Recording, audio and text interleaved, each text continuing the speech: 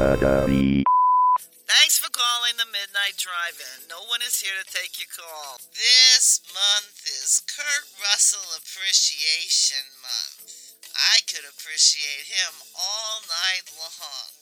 This week, for Kurt Russell Appreciation Month, we're doing TV movies from 1975.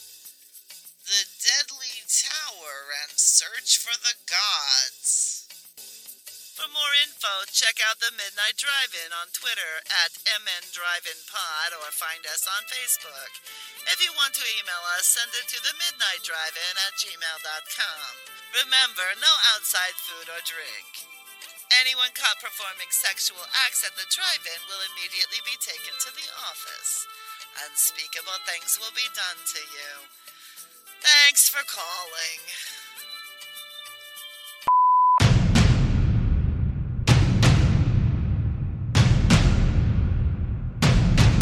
Drive away your worries and cares at this drive-in theater. That's why, to familiarize you with the movie rating symbols which will be used by this theater, we present the following guide for parents and young people. X, no one under 17 admitted. I went and got my COVID shot today. Yeah? Does it hurt like shit? It's not too bad, actually. Okay. I've heard a lot of people say, like, your arm's pretty sore afterwards. It feels like I just kind of, like, I was walking down the hallway and Banged something. Yeah, like, bang something. Like, it's not unbearable. I've heard the second one is the sucky one. So did you qualify because of a pre-existing condition or something? Well, in Illinois, they've added a bunch of people to the, was it 1B tier? Okay. So, like diabetes and high blood pressure and being obese count as conditions. 2 out of 3, baby. And so I was like, hey, you know what? And honestly, I went on to the, because I got mine done at Hy-Vee, their pharmacy. And I just went on the website and there were some questions. And basically there's like a link and it says, here are the what, your state, what the, whatever conditions you have to meet or whatever, with like a link to click on. And then there's a checkbox that says, are you qualified to get the vaccine? And it's literally just a checkbox. You can just check yes. And that's as far into it as they go. And then when I got there, the only questions I was asked are, is this your first shot? And I said, yes. And she's like, do you have your ID and your insurance card? I'm like, here you go. And those were the only 2 questions that I answered. And then she's like, now pull out your dick. It goes in your dick. It's like, this doesn't seem right. They fooled me. Damn it. QAnon was right the whole time. This has all been a scam to get a microchip in my dick. Right. I did hear people talking about microchips while I was there. Jesus.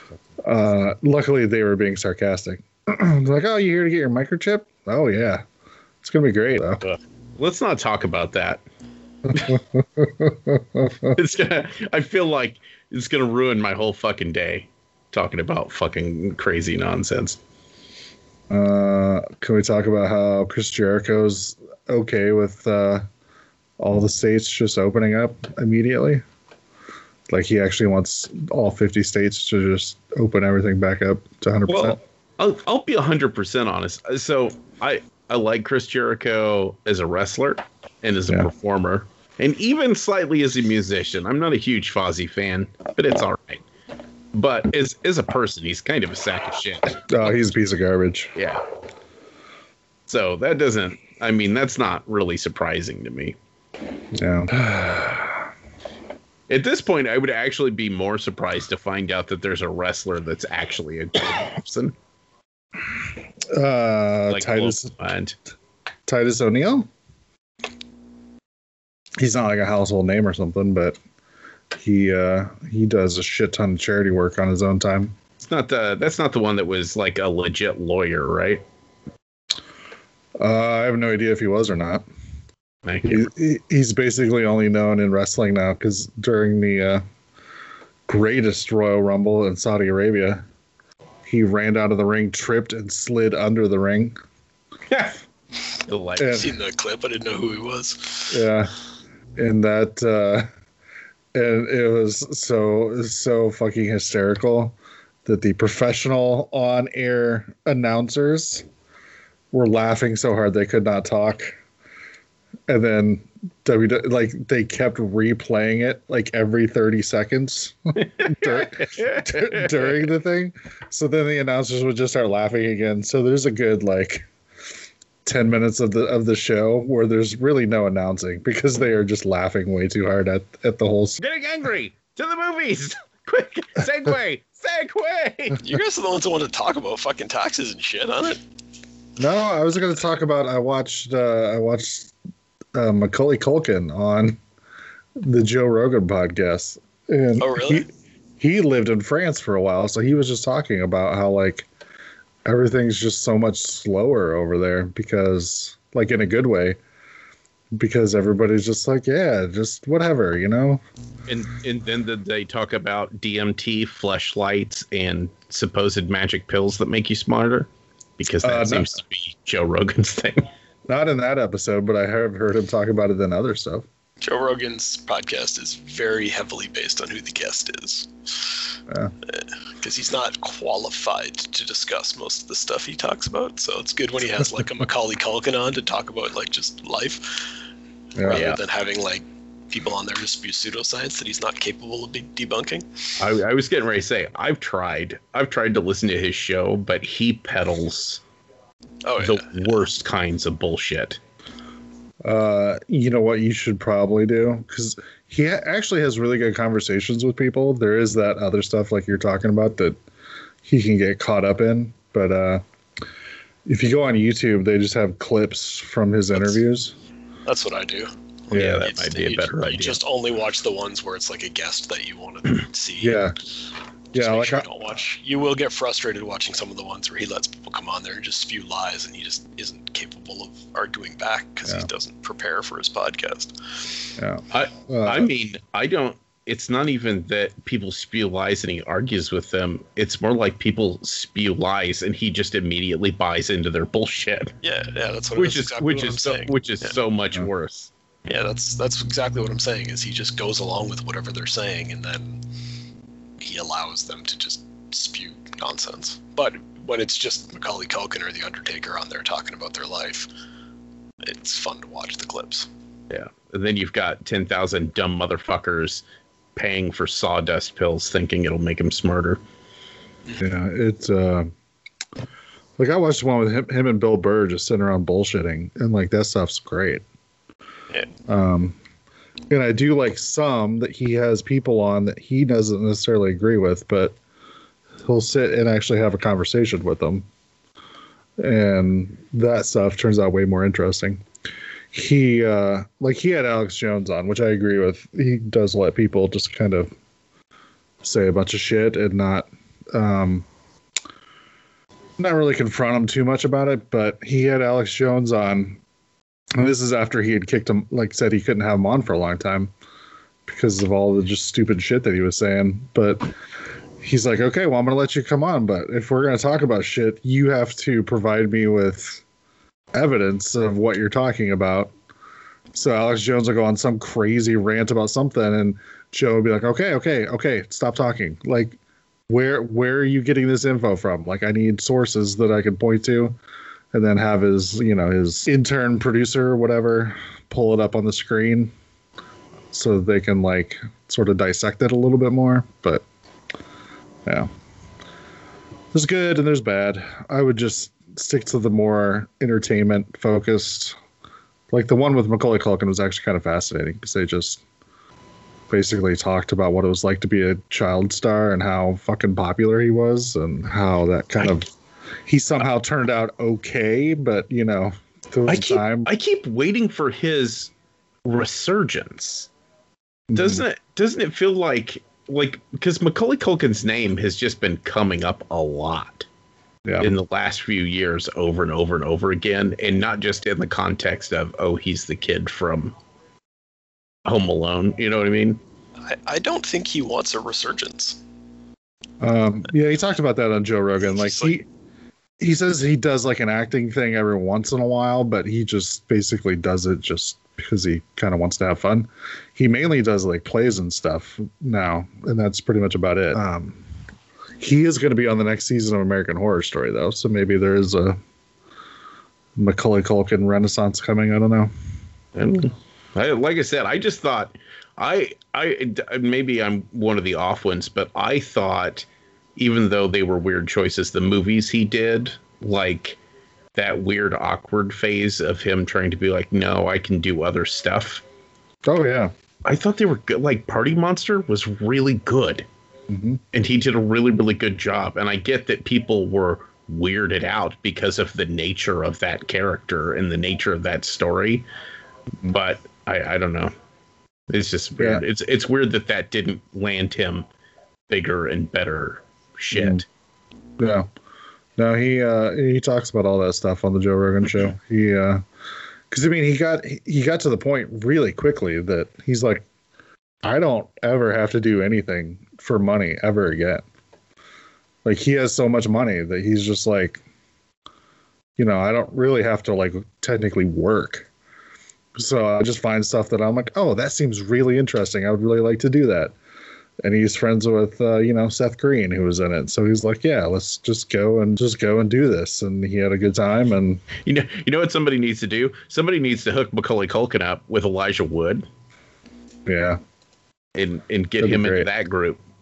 That'd be great. I actually think they might be friends. I think I've heard comments of that before where they're like, because I've heard Macaulay Culkin joking about how there's like a group of people who are just like the only child stars to grow up and not be screwed up. So they just like hang out together because it's like they're the only ones that there's only a few of them that have been able to pull it off kind of thing. I'm not 100% convinced that Elijah Wood's not screwed up. I think he just processes his screwed up very well. Comparatively speaking. Yeah. Yeah, I mean, he talks about that he, has a shit ton of money in the bank.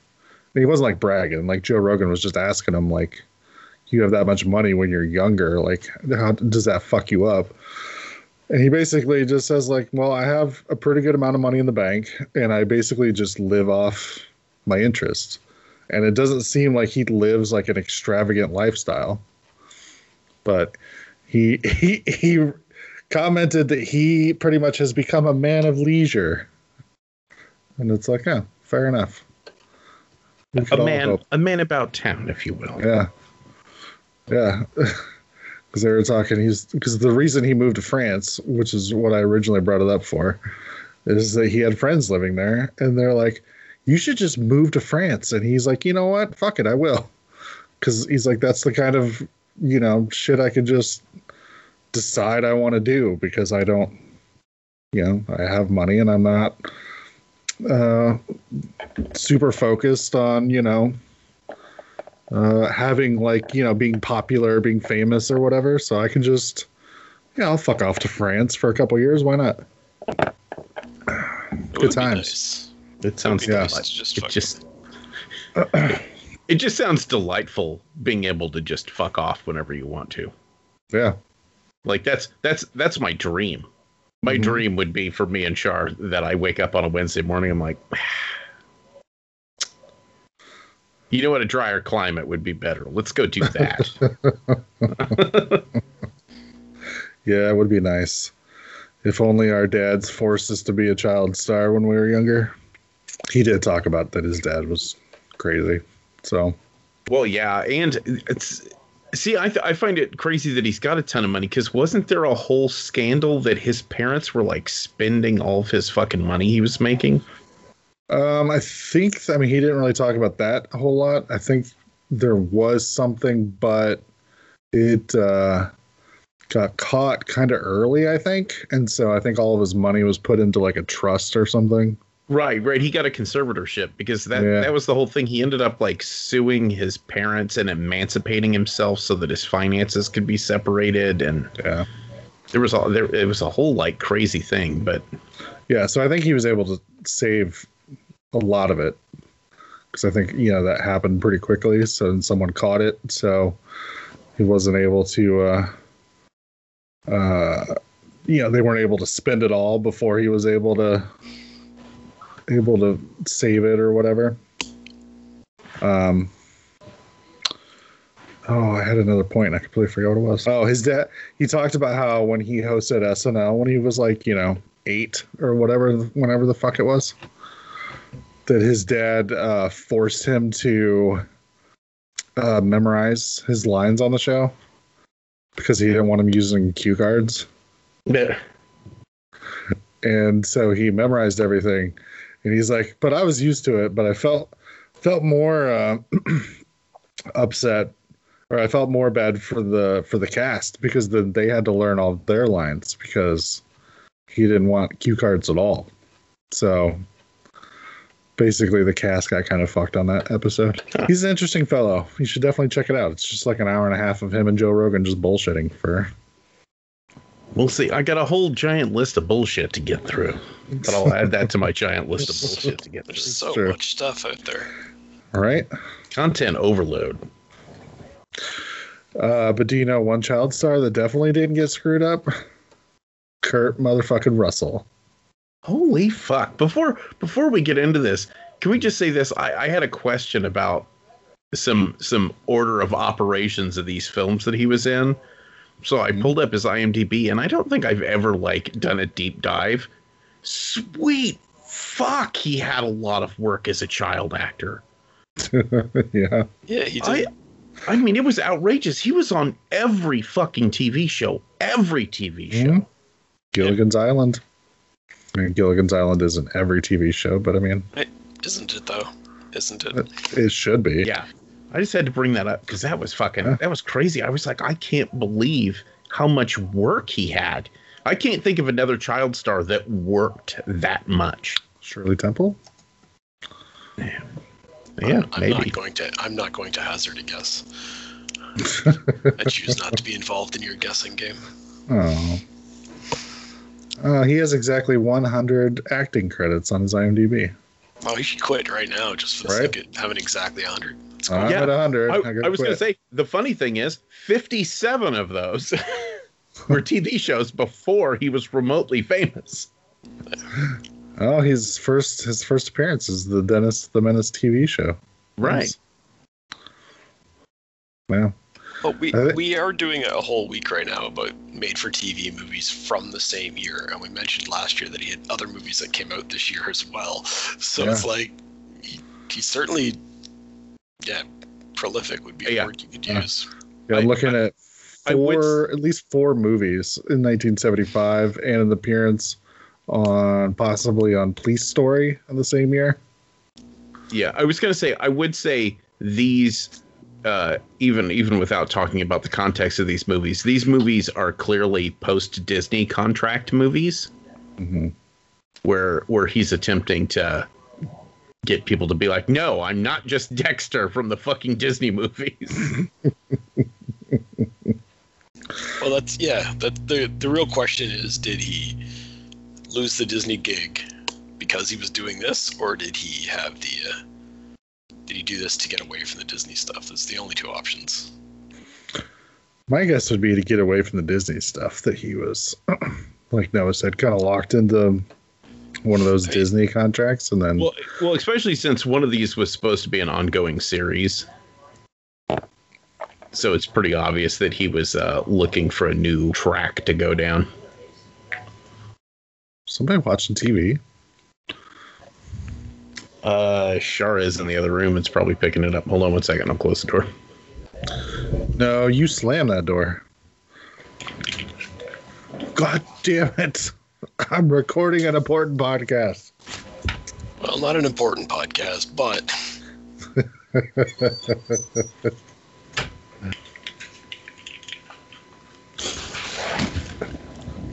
There we go. Is that better? Yeah, it was no big deal. It just sounded like somebody was talking in the background. I'm like, who the fuck? Just some dude just talking in the background? Yeah, for some reason, my microphone works super, super good, even though the two I tried to buy for you guys turned into shit.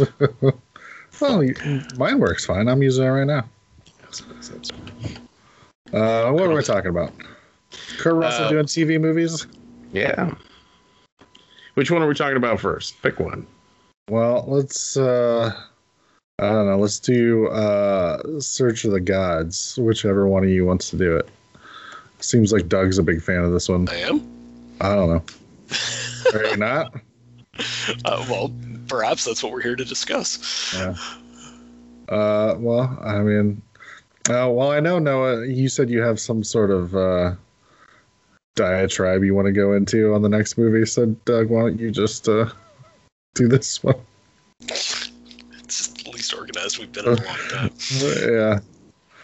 Search of the Gods. It's opens up in Europe. There's a guy and he's collecting pieces of some kind of an ancient medallion, and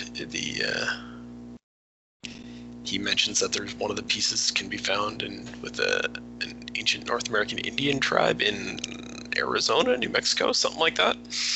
And the rest of the movie kind of takes place there with some guy is just hitchhiking, and he stumbles across some people trying to rob an old Indian, so he saves them. They all end up in a jail cell together, and the native guy passes away, but it turns out he has one of these pieces of this ancient medallion with him. So the other guy now has it and is intending to take it to the guy's granddaughter, whichever it is. Kurt Russell happens to just be a guy in the next cell who's like, I want in on the adventure. That sounds fun. And now they end up going on an adventure trying to figure out what this is and why other people are trying to get it. And I guess minor spoiler, like halfway through the movie, it becomes evident that this medallion thing that they're trying to piece together is some kind of marker that proves that aliens used to visit the Earth, and that's why there's these different pieces of this same thing all over the planet, and there's these Could it be aliens? And so they have to go on, and they're trying to, find more proof of that. And then it turns into an episode of every 70s action adventure TV show where they're like, for some reason, they all know how to climb down giant rock mountains, and they have to get in fights where they go in the river because everybody has to get thrown in the water in every 70s TV show. And eventually they find a gravesite with like an alien corpse in it. And the adventure is going to continue as they search for the rest of the pieces, but that didn't happen. It certainly feels like at the end of this, they're like, and next week we'll fly to a different part of the country and look for another piece of this. And I looked into it. I don't think that they did that the next week at all. So, I mean, basically, this is like shitty made-for-TV Indiana Jones. Yeah. Definitely had the Incredible Hulk earmarks on it. Where it's like, well, he's just going to hitchhike to a new city every episode, hoping to find these weird, they call them medallions, but I mean, they just look like a giant broken up thing to me. Seems pretty obvious. Yeah, I was gonna say the biggest thing that took me a while, because I didn't do much research on this other than just watching a little crappy trailer for it before I watched it. Was at the very beginning, in like the opening shot, they established there's a certain amount of these pieces. There's like 5 or 8 or something like that, supposedly. And bad guys got one, good guys got one, and we get 3/4 of the way through the movie, and I was like, they haven't even found a second piece yet. And I was like, wait a minute, this is highly suspect. This is a goddamn pilot, isn't it? This is a fucking TV show pilot. Then of course I got on Wikipedia, and it's like, it's a pilot for a series that was never picked up. I was like, damn it, I knew it. I never even double checked it. I just assumed. I was like, because I went in completely blind. Like I literally just searched the title on YouTube, and the first response was a full version of the movie. I'm like, all right, I'll just go straight to that then. There's no point in looking at anything else. So I went in not having a clue. And I have to say, I did kind of enjoy it. Like, I found the first half of the movie, I was actually kind of intrigued by the mystery before I realized that they weren't ever going to solve it. And then the second half, like I say, is just like an episode of any, mid-70s TV show like The Incredible Hulk or Dukes of Hazzard or whatever. It's those ridiculous over-the-top fight scenes where everybody knows how to do drop kicks for some reason. They always have to throw a guy in the water. And, the bad guys always show up at the last minute and try to steal the thing they found. Like, it was kind of fun to watch. I don't know if I'd argue that it was good or not. I found it very boring. Really?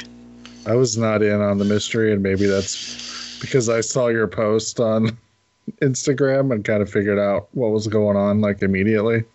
Okay. Like, oh, it's about aliens. And then just was like, oh, well. And I feel like the performances weren't all that great either. Even, like, Kurt Russell, I don't feel like was putting in... Like, usually, if anything, it's like, oh, he's really good. The rest of the thing sucks. But I feel like he just kind of blended in with everything else. It was TV show acting. For sure. Well, and the fact that you've got Diet Hendrickson running around. Because he fucks up everything that he's in. Because it's so distracting that you're like, he looks like someone tried to clone Lance Hendrickson and just didn't get it quite right. It's not nice. Poor Stephen McHattie. And he's great. He's a great actor. Don't get me wrong. It's just the physical similarities between him and Lance Hendrickson it causes an uncanny valley issue for me. It's like a time cop thing where they can't be in the same room at the same time. Like, they can't touch, otherwise something bad will happen. Right. Why no one ever made a movie where him and Lance Hendrickson didn't play like brothers that were also cops out solving some crime? How do you know they didn't? Blows my mind. Maybe I could be wrong. Maybe that movie exists. I love how you think things that blow your mind are just like, I had this random idea. And it shocks me that other people also didn't have it. It does.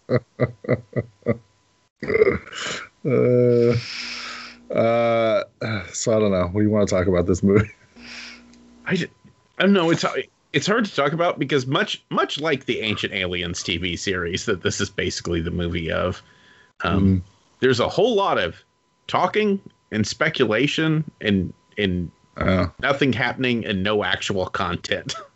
Yeah, the plot takes a long time to move forward, and it's like this probably should have been an episode of a TV show, not an hour and a half long pilot. Yeah. And then I think it would have been better. I also found like there was a lot of like silly errors in the making of it that were like at the beginning we have like the guy in Europe threatening he wants to send somebody to like North America to find this other piece. Cut to Stephen McHattie shows up randomly at this native guy's house. I spent the first 10 minutes assuming that he was the guy that was sent by the European guy, because that's how it felt. And it turns out no, he's just a random character that showed up in like scene 3 that with no explanation whatsoever. And I'm like, okay, I can live with that. I just found it very confusing, and I'm like, this is not the kind of movie that is designed to make you think. I shouldn't be thinking about this. Yeah, I would say like maybe like the last 5 or 10 minutes I was sort of into some of the action-y stuff, but yeah, by that point I'm just like, well, this took way too long to happen. And the fact that I didn't even put together that it was going to be a TV show until it ended, and I'm like, oh, this was supposed to be a TV show. Yeah, I don't know. There's so many fucking problems with this.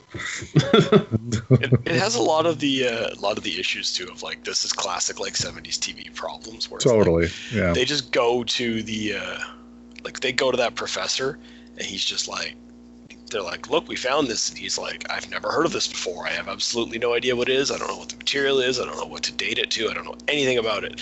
He's like, come back tomorrow. And they come back tomorrow. And he's like, I found a picture of the thing. And this clearly is one of the 9 parts. And he's got it all figured out. And it's just like, okay, thank you, Professor.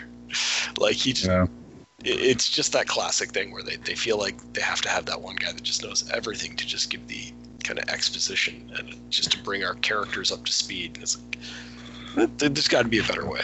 Well, and there's also for the fact that the bad guy is clearly willing to resort to violence to get this thing. I've never seen a movie where the bad guy spends so much time just trying to legitimately purchase the thing.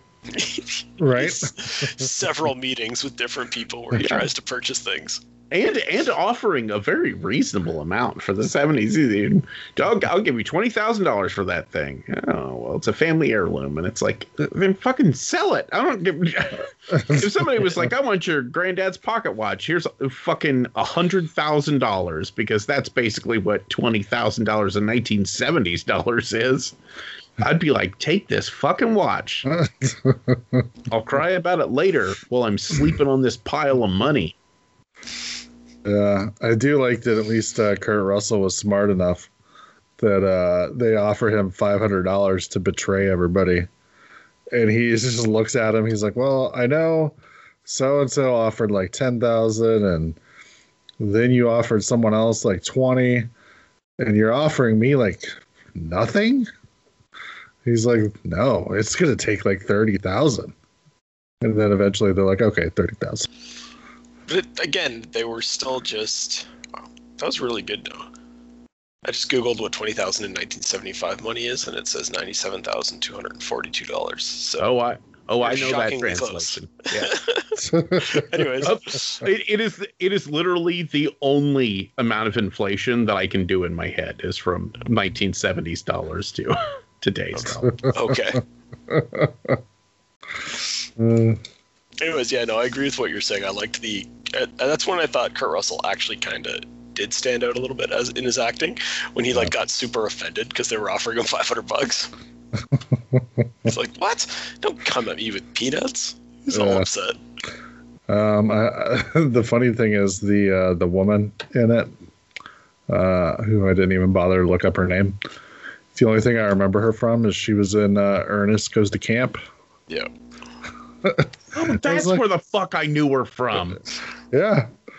I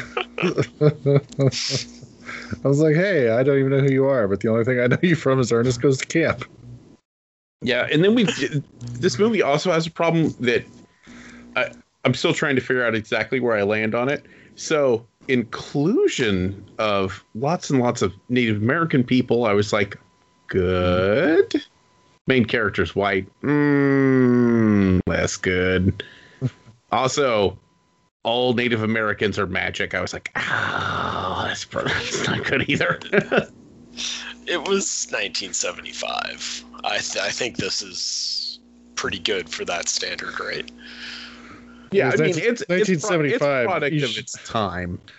You should just be happy that every Native American wasn't walking up and be like, how, white man, throughout the entire movie. That's 100% true. And the first thing we get to see is that old indigenous guy beat the ever-living fuck out of 2 guys with a stick. Right? Yep. I was kind of into that moment. I was like, oh, this is going to be great. That old dude just clubbed the fuck out of these 2 guys. And then, of course, you don't get much more of that. Yeah. The rest of it's all drop kicks for some reason. What is it with 1970s in every fight involving multiple jump kicks? It's all the stunt people knew how to do. I don't understand. It's hilarious. And it's like, do they understand that the average person probably can't do that? Because I don't think most people can throw a drop kick. But in the movies they can, or in the TV shows, I should say. Yeah. You know, I think when I initially read the synopsis and stuff, that I felt like this would be more like that movie Firewalker that we did, where it's just more of like a buddy adventure type thing. Yeah. And I feel like we didn't really get that at all. I feel like if the three leads, if they had felt more like friends, I think I would have preferred it. Yeah. I don't know. I mean, it's a 1975 TV movie. I guess what are you gonna do? Yeah. Yeah. Do you think someone got fired a few years after the fact whenever Kurt Russell did used cars and all of a sudden became a fucking giant Uber celebrity, and they were like, fuck, we had him in a TV pilot and we passed on it. Fire Jim Johnson. We could have had this bitch in a contract. Yeah. Yeah, it is crazy how you can see the bump. So, like I said, I was looking at his IMDb, and it's like, okay, one shot. All these, as a child on all these TV series, and then he's in the Disney movies, and then he's doing shit like this, which, I mean, it's a paycheck, but yeah, nobody's giving a shit. And then, man, he does used cars, and then Escape from LA back to back. Escape from New York. Yeah, Escape from New York. Sorry. There's a big quality difference in those. Right. In those two movies. Yeah. But that's just bonkers. It's bonkers that he hits those two right in a row, because it's like, okay, well now he got them comedy chops in one movie, and then he's got the tongue-in-cheek action guy. Yeah. Well, I mean, we're looking at it with 2021 vision. Because we'll probably talk about it more next week, but we got to remember that, because I don't know how well Escape from New York did, but like The Thing and Big Trouble in Little China both were like horrible flops at the time. Now everybody loves them, of course, but at the time they were just looked at as like, shitty movie at the movies. Oh well. Yeah, but Escape from New York was a big hit, right? I don't know. That's what I'm saying. I don't know how that one. I thought it was. I thought it was a huge commercial success. Yeah. But yeah, like you said, if he does used cars and then Escape from New York and shows off like two completely different sides of himself, that does help set him up for pretty much the rest of his career. Right. And then he goes on a tear. If you look at it, all the movies he does, like right in that 5 to 10 year run, he's just nailing it. Yeah. Yeah, I did The Fox and the Hound. Forgot about that. How is that not on our list? Well, it can be. I forgot totally that he did fucking anything with that. It played the voice of Copper. Yeah. That's wild. Wild stuff. Wild stuff. Apparently Disney was like, we have one more. There's just still something in there. It was back here on the back page. Got one more. Yeah, you forgot. Well, what if I do an animated movie? All right. Fine. You win this time, Russell. You'll be back. All right. Anything else about In Search of the Gods?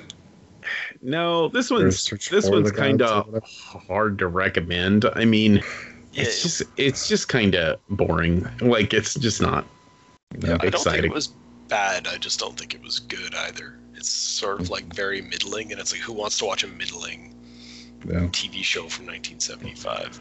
You do see, like, if from a Kurt Russell perspective, you see him starting to develop that, like, smirk and stuff that he shows off in, like, Big Trouble in Little China and all those other movies. Like, that character that he develops, you can see it coming through here, but he hasn't perfected it yet.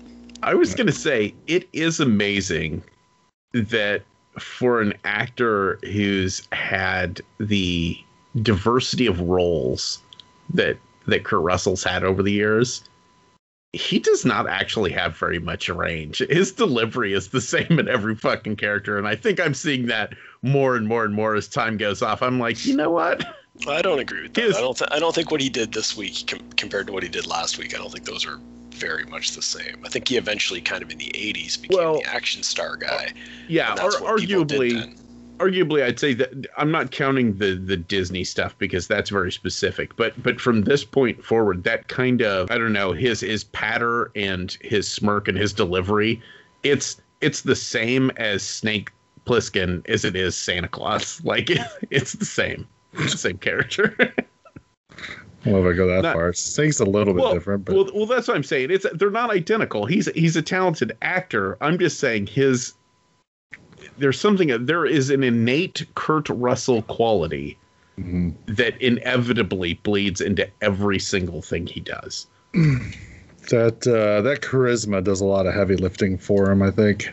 Yeah. I mean, he's not somebody who disappears into a role like a Gary Oldman does. You know what I mean? Oh, sure. Yeah.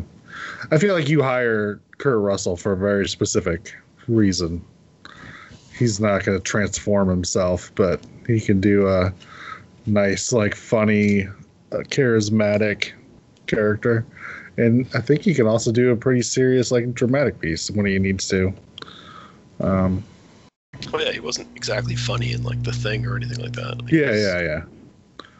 But he does have sort of a charm to him when he's like, you know, dumping whiskey or bourbon or whatever into his computer because it beat him at chess. Well, yeah, he has that natural charm that got a lot of guys famous in the 80s, you know, where he can be a dick, but you still kind of like him. Yeah. And that shines through. And I think that charisma is really helps him out in the next movie where he has, like what we're about to talk about, where he has not much to do or say. Oh, yeah. He still kind of commands the screen. Yeah, dialogue. Very little dialogue for his next character. Yeah, I was thinking at first that he only had 2 lines of dialogue, but I was a little off on that because he says a little bit more than that, only because of the gun shop scene. Yeah. Well, Noah, you want to tell us about Deadly Tower? Yeah, so Deadly Tower is the telling of the Charles Whitman 1966 clock tower sniper shootings, which is a fucking travesty of history that bothers me. Yeah.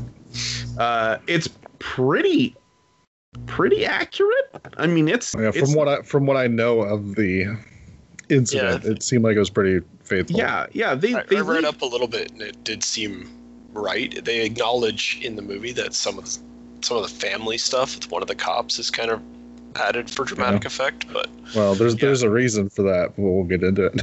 Yeah, that stuff is there's a few other things. They leave out some of the grislier details that I almost feel like should be included. Does that make sense? Like some of the more awful things. I think you need it in that story to be like, this is how awful this was. You need to see how terrible of a person and how terrible of just this whole scenario was for people that lived through it. Yeah. Yeah. And we'll get into it further into the movie, but yeah. So basically this whole thing is it's a travesty. The biggest problem with Charles Whitman in this shooting is that it's so much easier when something awful like this happens whenever you can go, oh, that guy's a monster. Right? Like the Unabomber guy. You just go, well, that dude's a fucking nutbag. Yeah. But this guy, that's not what happened. like the problem with this movie is this movie starts at the breaking point. It starts with him already having crossed the line into he's getting ready to do something terrible. And it leaves out all of the shit that led up to it, where we as a society failed over and over and over and over and over to address anything. If the American system bothered to take care of fucking vets, this probably wouldn't have ever happened. If the American system had a good medical system so that he was getting routine checkups, maybe they would have found the fucking brain tumor in his head that was making him go fucking cuckoo for Cocoa Puffs. Maybe if fucking his psychiatrist actually reported the fact that he told the psychiatrist that he was having violent impulses that he could no longer control and was thinking about going up the clock tower with a deer rifle and shooting people verbatim. Yeah. These people don't fucking die. It's just over and over, everything in this fucking story. It's just failure after fucking failure after fucking failure. And then nobody taking responsibility for it after the fact. Whenever he died, and so the movie addresses the suicide note. Well, quote finger suicide note, manifesto, whatever the fuck you want to call it. Yeah. That's way longer than it is in the movie. And in it, he writes out all this fucking... He basically lays out not exactly what he's getting ready to do. He doesn't ever say, I'm going to go shoot up the clock tower. He basically says, I'm going to do something terrible. And he lays it out. And he even writes in there, I've been saying for weeks and weeks and weeks that I'm having these problems. They can't control it. I'm having these awful headaches. Nobody will do anything about it. I talked to the psychiatrist. He referred me to the fucking school psychiatrist. I went to see the school psychiatrist. He didn't fucking do anything. And now I'm going to do something terrible. And I hope that this terrible thing that I'm about to do opens people's fucking minds up so that it doesn't happen again. And here we are 5 years later, and we haven't fixed a single goddamn thing. No. Yep. As a matter of fact, because even some of the stuff that they talk about in this movie, it's like, oh, those debates are still happening today. When they talk about everything from gun laws to all sorts of other shit, and it's just yeah. Yep. Right. The only thing that's changed from then to now is now you cannot walk into a gun store and buy 5 guns and walk out with them the same day. Yeah. Now you could go to a fucking gun show and do that. Because for some reason, private sales don't have to obey any of the fucking gun laws in America because we're fucking idiots. Yep. Yep, that's one of my talking points when I have to argue with gun people. Nobody's saying that you can't own a gun. It's just we're saying that there should be a way to make sure all of these guns are properly registered so we know who is buying what and where it's going. Yeah, and then and then the story, it even goes on past his death because, the movie ends with them stopping him, obviously. Mm-hmm. But in the suicide note, he requested 2 things. First, he requested an autopsy because he wanted people to know if there actually was something physically wrong with him that was causing all this stuff. Mm-hmm. In which, guess what? He had a fucking brain tumor the size of a pecan in his brain. As it turns out, that might do something. But the initial person who did the autopsy was just one of those shitty old-timey coroners that we all... if you guys follow true crime stuff, you'll find out that coroners, some of them are just elected and don't know jack shit about the human body, which is weird. But he said, okay, well, he's got a tumor the size of a pecan in his brain, but that didn't have any effect on his behavior. And so an inquest was formed in which they brought in a bunch of scientists and they spent a bunch of money on it, and they had to change everything. But he also requested for his body to be cremated. So they're basically performing a review of the first autopsy. Yeah. They had tissue from the tumor and stuff, and all they had was this guy's notes. And they basically came to the conclusion of, well, you can't say that it didn't do it. But since we don't have the body, we can't make any other determinations. And then over the years, it's been reviewed again and again and again. And finally now, modern science, they've basically gone in. They were like, he had a pecan-sized tumor that was sitting on his amygdala, which that's the part of your brain that causes fight or flight reflexes. Mm-hmm. So it's it was causing him to have outbursts and anger and uncontrollable emotions. I don't know. Like I said, it's fucked. It's fucked that they all wrote that biological component off too. Because once again, I think that's just them agreeing with me that these things are easier to deal with if you can just say the guy's a fucking monster. Yeah. But I don't think that's the case with this guy. Yeah. He was sick. And what he did was monstrous. And don't get me wrong, I'm not saying they shouldn't have gone up the clock tower and shot the dude 37 times to stop him, because that is the correct response once the bullets start flying. My complaint is that they could have stopped the bullets in the first place.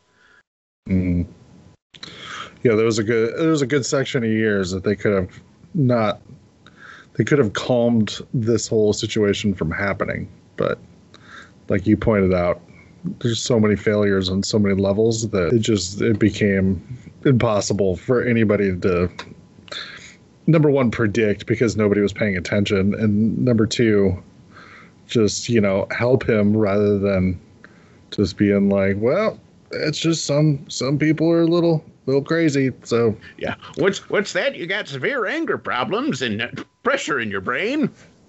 Could be anything. Have some chewing tobacco. Want some cocaine injected into it? Yeah. Yeah. At one point, they were prescribing him amphetamines. Oh yeah. He was literally prescribed meth. Like, for fuck's sakes. I think it does calm you down.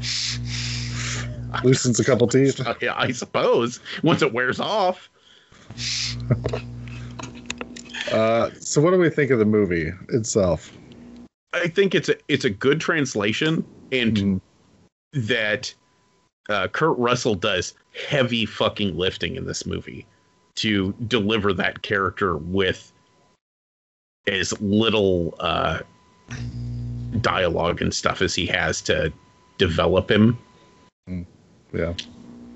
A lot of people around him have to do exposition because I mean, you can see that there's obviously something wrong with him, and it's a tense situation and all this stuff. But yeah, his character is very quiet, very intense, and that charisma we were talking about earlier really goes a long way when you have this much screen time, and you're not actually, like, a lot of the screen time he has, he's alone on a roof. You see him shooting guns and ducking from bullets that are being shot back at him, but that's it. Like, he's not. So the fact that he keeps it interesting that's that whatever it is about guys like him that it's just naturally interesting to watch him do things, and it's hard. I would think it'd be a hard role to play, especially for a guy like Kurt Russell who coming off of Disney stuff and Search for the Gods, like, where he's charismatic but in a very different way, where he's kind of like a likable, kind of goofy guy, and then to go and do something like this in the same year as doing those other things, it's really impressive. I was sort of surprised the movie, like, for a made-for-TV movie from this era, for it to all be about the day, really kind of surprised me. And a solid hour of the movie is him up on the tower shooting down at people, and I'm like, that really surprised me. I thought it would be more like about the lead up to it or the follow up to it. So I was caught off guard by it, but then I was really impressed with how well they pulled it off. I think it's a very intense movie. There were times where it was difficult to watch, which is good for when you're watching this. Obviously, some of the limitations as far as what they can show because they're on TV were noticeable, but I thought that watching those guys try to get to the tower and get up to him, I thought they did that really well. But the guy that played is it Rodriguez? Is that his name? Martinez. Martinez. Mm-hmm. Yeah. So I thought he did. That actor was good. Like, he looked fucking stressed the whole time, and you're like, okay. Yeah. Thought it was weird that Ned Beatty was in it. Yeah, it almost plays out like in real time. Like, I think they mentioned at some point, like at about an hour into the movie, like, for the past hour he's been shooting people, and I'm like, oh, okay. So I mean, this hasn't been like them condensing everything down from 12 hours to. Nope, it's only been about an hour, but a lot of shit has gone on. So I was going to say, most of my complaints aren't necessarily filmmaking practices. Maybe some other stuff. I think they went out of their way to, once again, I don't consider this shooter to be this boogeyman character. He was unless you want to consider him like the American boogeyman, I guess. Mm-hmm. But they changed some of it. So the mom that he killed, all the evidence says that she was unconscious whenever he killed her. Okay. Although there's some weirdness about that. They think maybe he snuck up on her and sleeper holded her out basically and then stabbed her. And the wife was killed in her sleep as well. He didn't. There was no looming, screaming guy with a knife. That was added purely for drama. Yeah, it was I thought it was weird because, I mean, the mom dies and then, yes, he kills the wife. But then, like, when he's writing up his thing, it's like 3 a.m., wife dead. And I'm like, well, 3 a.m., but she, like, came home from somewhere at 3 a.m. Right. This is like a weird scenario. Well, yeah, she came home at 3 a.m. and she was a high school teacher. That doesn't make any fucking sense. Yeah, it was weird. Yeah. Like I said, they changed that for drama. They also changed, like, whenever he's up in the tower and all those people are shooting and you're seeing the bullets ricocheting over his head and stuff. That is completely inaccurate. Part of the whole fucked up situation is if you guys know anything about physics, so if you shoot something forward, it drops at the same rate no matter what, which means if you're very high up, you can shoot very far and still kill people. But when you're shooting up, that force works against you, and no one could shoot at him because he was so high up. Yeah. So instead of those bullets hitting around his head like they were showing it, were instead shooting out like the windows of the fucking tower where there was like people in those rooms and shit who are all having to hide from these idiot rednecks fucking unloading their guns at the sky like fucking Yosemite Sam. Yeah. I thought that was like, I didn't do math or research, but I was like, as it's happening, I'm like, how are they shooting the top of that tower from the ground? That doesn't make sense. You know what I mean? And it felt like it was added in, and it hurt the film in the sense of they actually do inject some gun legislation debate into the movie. And it's like, by making it seem like those guys could have taken him out theoretically had one of them just, gotten lucky enough to hit him, it seems like you're kind of skewing that debate, even though I liked that they had different characters expressing different opinions and not necessarily kind of lecturing on the gun control issue. But then by skewing it, by altering the facts, you kind of hurt your own, you hurt the lack of a message, if that makes sense. Right. Yeah. So. Yeah. Yeah, like I said, there's all sorts of problems. I'm way too familiar with this particular incident. For some reason, it seems to come back into my life over and over and over again over the years.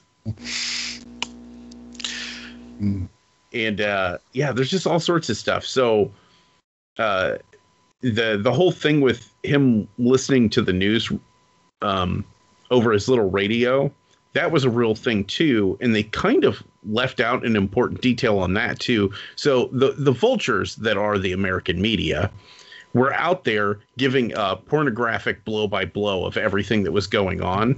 Yeah. Well, he was sitting up in the tower with the radio listening to them. So they were telling him where people were hiding, where the police were trying to approach, where they were trying to get injured people off the fields. So he knew. They kept talking about it because they were like, oh my God, he was just shooting over there. Why is he shooting over here now? And it's like, because you just told him where everyone is, you fucking pieces of shit.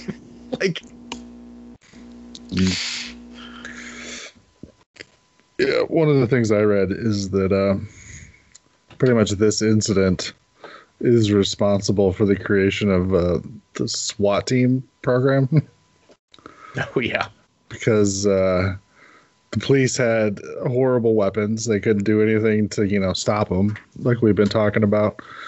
And they noticed that when citizens were showing up with their firearms, that a lot of them had better firearms than the police do.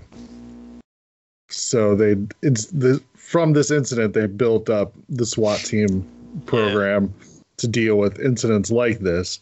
It has since been kind of bastardized, and now just about every police officer has military-grade weapons. It's always interesting when you talk about that, though, because it's like, okay, they brought in the SWAT team to deal with this, but it was like a cop with his sidearm that took him out. It all they really needed was a way to get into the building safely and make it go up the stairs. So right. Having the bigger guns doesn't necessarily help in this situation, but that's the immediate reaction. Whenever you hear about these incidents, it's always like you read up on this incident, and it's like after this they closed the fucking observation tower. They didn't bring in new gun legislation. They didn't bring in anything to deal with the mental health, or have psychiatrists have more access to information to help deal with the problems. The observation tower was the problem. I was going to say this. There's some sweet irony there too. So they didn't bring in gun legislation when a sniper sat on top of a tower and killed dozens and dozens and dozens of people, but they did enact the Brady Bill once somebody shot at someone important. Yeah. Which is, once again, that's fucking America the Beautiful. We're fucking pieces of shit. It's awful. I've listed Scream of all the problems with this. Yeah, the one thing they decided is, you know what we need? Bigger, better weapons for police. Yeah. That's the fucking takeaway of all of the failures that happened in this case. And it doesn't really make sense, because they still don't have a gun that they could just pick him off from the ground with. Right. Well, unless you had a sniper rifle, but you would still need to have someone up on top of a building that's a trained sniper, which that's a lot of work. Could just give people medical checkups, but well, I mean, and that's part of the problem with human nature, is we're much more reactive than we are proactive. So incidents like this just end up bringing that to everyone's attention. It's like, oh, we could do something to stop it from happening. Now we'll man up and deal with it when it comes. Yeah, and there's, like I said, they left out some of the more grisly stuff because this was made for TV. The scene where they're talking about the pregnant lady that got shot. Yeah. That was a true story. And she got shot and fell, and she was like out in the middle of one of those big grassy areas. And she was with her boyfriend, I do believe. I don't think they were married at the time, and he was killed. And that's the dad of the kid. And so she gets shot, she falls, and she freezes because everyone's moving around, and everyone that's moving he's shooting at. So she's laying there bleeding, pretending to be dead for like 45 minutes. And another lady ran out and laid down next to her and also pretended to be dead to like talk to her and calm her down so she wouldn't like bleed out. It's awful. Everything's awful. Yeah, that's the one thing you could say about this movie. Like, it's not necessarily a criticism, it's just an observation. It's about, the cops and the killer. It's not about the victims at all. And it's a bit weird to have a movie with this many people getting killed and we don't even really learn the names of the people being killed. Although I would say some of them are said, but it's not emphasized. Yeah, I was going to say the only thing that they do that I thought was a good touch that kind of reflects that is at the end of the movie when they've just taken out the guy and the radio starts listing off casualties. Yeah. And I can't remember that guy's name. Something Crumb. Harry Crumb? Is that it? Maybe. No, that's a John Candy movie. Oh, yeah. No. I can't remember. I was going to let that go, Brian, so that the listeners could let him know. But that's what his name sounds like. It doesn't matter what his name is. Yeah. But where he freaks out and starts smashing the radio. Alan Crumb, thank you. You could have just said Ned Beatty. Yeah. But I thought that's a pretty powerful moment, I felt. And I don't know. I like I said, for a made-for-TV movie, this one had some big moments. Kind of like whenever they're walking the main cop out, and he's basically in shock because he just killed somebody, and from all the stress and just how out of it he is. You know what I mean? He doesn't walk out the front going, woo, yeah, stop that motherfucker. Instead it's like, oh, this is awful. Yeah, it reflects the tragedy rather than glorifying them solving it. Yeah, so the disclaimer at the beginning about how they changed some of the family stuff or whatever. So the guy Martinez, the real guy, is Hispanic. He ended up suing MGM, I think, before the movie came out, because they had basically completely changed his family in the story. His wife was not pregnant at the time, and his wife is of German American descent. She's not Hispanic either, and he felt they were trying to play into well-known stereotypes of the time that, you know, all Hispanic women end up pregnant like all the time, and that they don't, you know, they couldn't show a mixed race couple or whatever married. Yeah, to be fair, they probably made a conscious decision not to have a mixed race couple. Yeah. Which is interesting. It's interesting that they would both make that decision and directly put in the movie that clearly the police department is racist and passing him over because he's Hispanic. Yeah. So he sued them for that, and they put the little disclaimer that they changed stuff for dramatic effect or whatever. It's interesting that he's the one that would sue, because they clearly make him, he's like the hero of the movie, and he sues because he didn't like the way his wife got. Like, that actually makes me respect the guy more. Not that I know nothing about him except what was shown in this movie and what you just said, but it's like there's a documentary about this that they interview him for a significant portion of it, and listening to him talk is pretty good. Is that the one from like 2016? Yeah, the one where it's like a weird animated thing for most of it. Yeah, I actually tried to watch it this week, but I would have had to pay to see it, so never mind. Yeah. It's worth a watch. It's really well made, and the fact that it 100% almost exclusively focuses on victims. Like it's an entire documentary about the victims of this shooting. Oh, that's good. Like I say, I just got cheap when I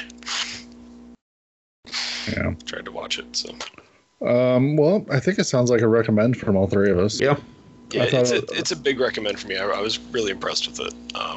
You know, I thought they did a really good job of portraying the event, even if it's, you know, most of the inaccuracies we've pointed to are pretty minor, and you know, it would have been a difficult movie to make, and they pulled it off. So yeah, they had to go to New Orleans to make it because they felt if they shot it in the real location where it happened, it would be a little disrespectful. So, well, yeah, and it was only 9 years after the fact. Yeah. So. Plus, they did the right thing and shut down the observation deck, so they wouldn't have been allowed up there. That's true. Yeah, that is stupid. But it's like, well, I mean, if people can't get up there, then they can't shoot people. So problem solved. I don't think that's how that works. There's just all sorts of stuff. Because I can't recall ever reading anything about him going up the tower. But the fact that he made it past a security desk with a dolly with a very literal gun case. It was the 70s, and he was wearing coveralls, so I don't know if that doesn't surprise me that much. I don't know. Were people just fucking stupid in the 70s, though? I don't think they were. No, but security wasn't a big... Like, security was not a big concern until relatively recently in history, where it's just... You just wandered into places, and just everyone was just kind of okay with it. I suppose so. Keeping in mind that this was like the worst incident of its kind ever when it happened, right? So people weren't prepared for it. Yeah, it's interesting, and it's definitely something that even if you don't know the direct incident, that it has been talked about multiple times on multiple different movies and whatever else. Yeah. Pretty much anytime you hear about somebody climbing a tower and shooting people, this is the incident that it comes back to. That running joke for me is one of the cringiest things. I don't know. Even whenever I'm watching something horrible and tasteless funny, and somebody does the whole "I'll be in the clock tower" joke, like I don't. It's just upsetting. I don't know. It's not funny. Even this much later, it's not funny. Yeah, I agree. Anything else before we move on? No. Oh, it's good. Vote with your conscience, for fuck's sakes. Thanks for calling the Midnight Drive-In. No one is here to take your call. For more info, check out the Midnight Drive-In on Twitter at MNDriveInPod or find us on Facebook. If you want to email us, send it to themidnightdrivein@gmail.com. Remember, no outside food and drink. Anyone caught performing sexual acts at the drive-in will immediately be taken to the office. Unspeakable things will be done to you. Thanks for calling. We have one piece of feedback. What? Our good friend Kent wrote back in, said, "Hey guys, thanks for recommending the Harley Quinn show. Yeah. Alan Tudyk's Clayface, James Adomian's Bane, Jim Rash's Riddler, and Matt Oberg's Kite Man are fan-flippin-tastic. It's also hilarious that Christopher Milani plays a very different sort of cop as Commissioner Gordon. I do enjoy his burnt out, just tired of all of it, Commissioner Gordon in that show. He says, by the time this comes out, WandaVision will have ended. I hope it stuck the landing. Did Doctor Strange show up? Mephisto?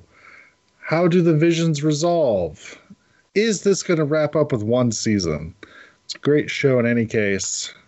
Kent." Thanks, Kent. Yeah. I think it's gonna wrap up. From the impression I'm getting from WandaVision and maybe from other stuff I'm seeing is that they're treating these like mini series. Yeah.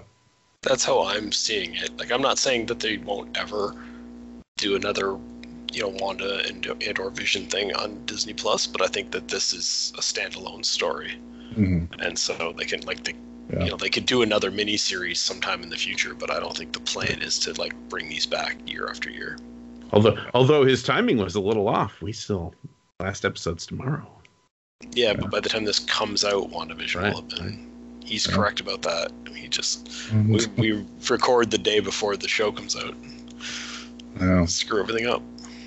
Yeah, too. So we'll get to it in the post credits here, but they got me again. Second thing I was not ready for. I don't even know what you're talking about. I pretty much dump trucked last week's episode. We'll have to go over it. They have confirmed this is going to be a one-season show, and for some reason, some fans are like, "What? But it's so good!"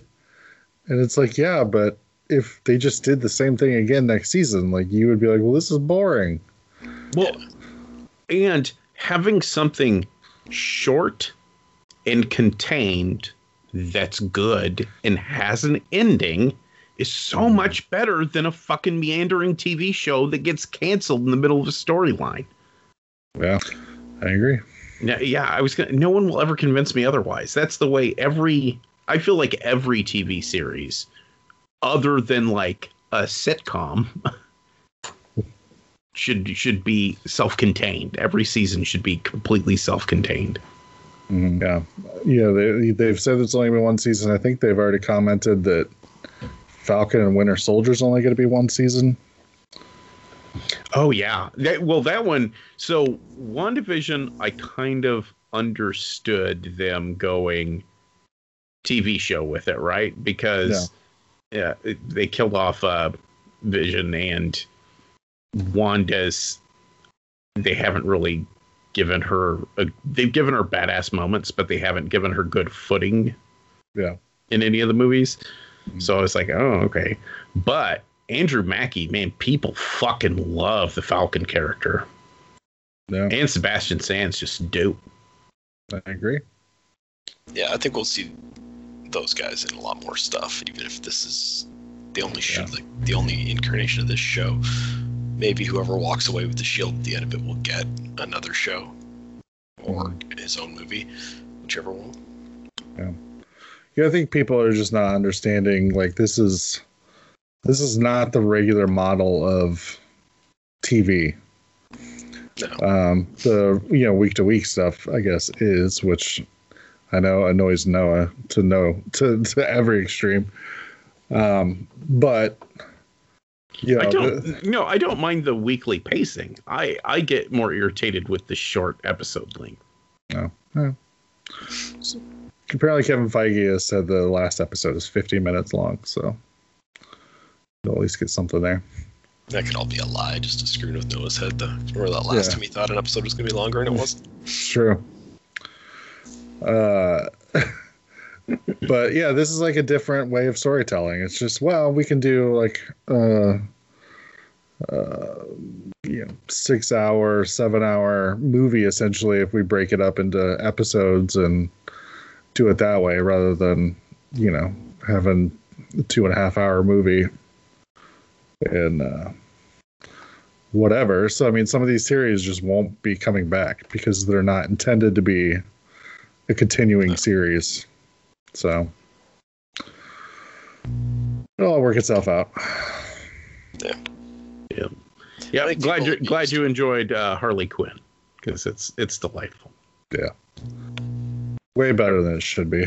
I really so I got Fat Kid watching it too, and he was complaining about Clayface because he was like, I don't know, why did they do this to him? He's a giant murder monster in the comic books. And I was like, oh, just wait. They actually do a call out to that in season 2. That's pretty fantastic. You could have done this the whole time. Yeah. Love that show. Can't wait till it comes back. All right. What did everybody watch? I watched a few things. I started Lovecraft Country. Mm-hmm. To check that out. I did. It's interesting. Yeah. Is the biggest thing. I just started episode 4, so they kind of wrapped up that first story arc. I guess I don't quite understand the structure of it yet. Is it supposed to be like an anthology but revolving around the same characters? It goes in waves. There's definitely sections, which kind of threw me off, and I find some sections better than others, but it'll all wrap itself up, I think, somewhat decently. Yeah, and then the other thing that's kind of been throwing me off a little bit is maybe the music choice, the soundtrack. Mm-hmm. Only because it's a period thing. Yeah. And dealing with mostly period issues with a absolutely modern soundtrack every once in a while, and you're like, it just, I don't know, something about that throws me way off. Mm-hmm. Yeah. It didn't work quite right. But besides that, I really like it. The opening scene that is basically a hybrid of Jackie Robinson and John Carter of Mars fighting fucking Cthulhu with a baseball bat is just about enough to sell me on anything, I think. Yeah, it gets crazy. Yeah, I just about lost my shit. I was like, what the fuck? I was like, I have no idea what's going on, but I'm so into this now. Yeah, there's some weird fucked up shit that's still to come, so. Yeah, so that was enjoyable. I found out I was going to do a rewatch of Stargirl, but whenever I opened it up, I figured out that I'd actually somehow missed the last 3 episodes of the first season. Oh, and I don't know how I did it. For some reason, I thought when the mom walks into the basement and catches Pat and her with the staff, that was the end of season 1. Oh, mom found out. You know what I mean? So I watched the last 3 episodes, and it stayed pretty good. Although I have to admit, I was kind of in baby tears in the last episode a few times. Yeah, it was too touching. They got me. They got me a couple times. I was like, over what?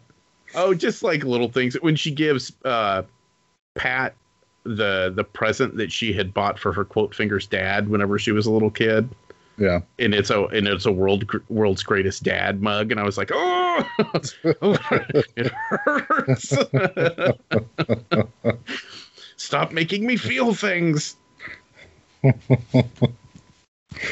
Yeah, I'm enjoying that show. It's got a lot of teen angsty stuff, so I mean, that could be a little much sometimes, but I feel like the superhero stuff I'm enjoying well enough to overcome that.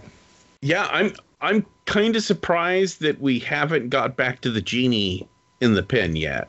I was kind of figuring that would come back because they introduced that so early in the series and then never address it again. Mm-hmm. Yeah, don't know. The Green Lantern too, as well. I don't know. Yeah. So we'll see. I'm a few more episodes into Doom Patrol as well. Yeah, Doom Patrol. I haven't finished season 2 yet, but I'm getting there. They're dealing with. So, have I ever told you guys that I have a problem with little girls who talk too mature for their age? That I find it disturbing. Yes. So, season 2 is all that. Yeah.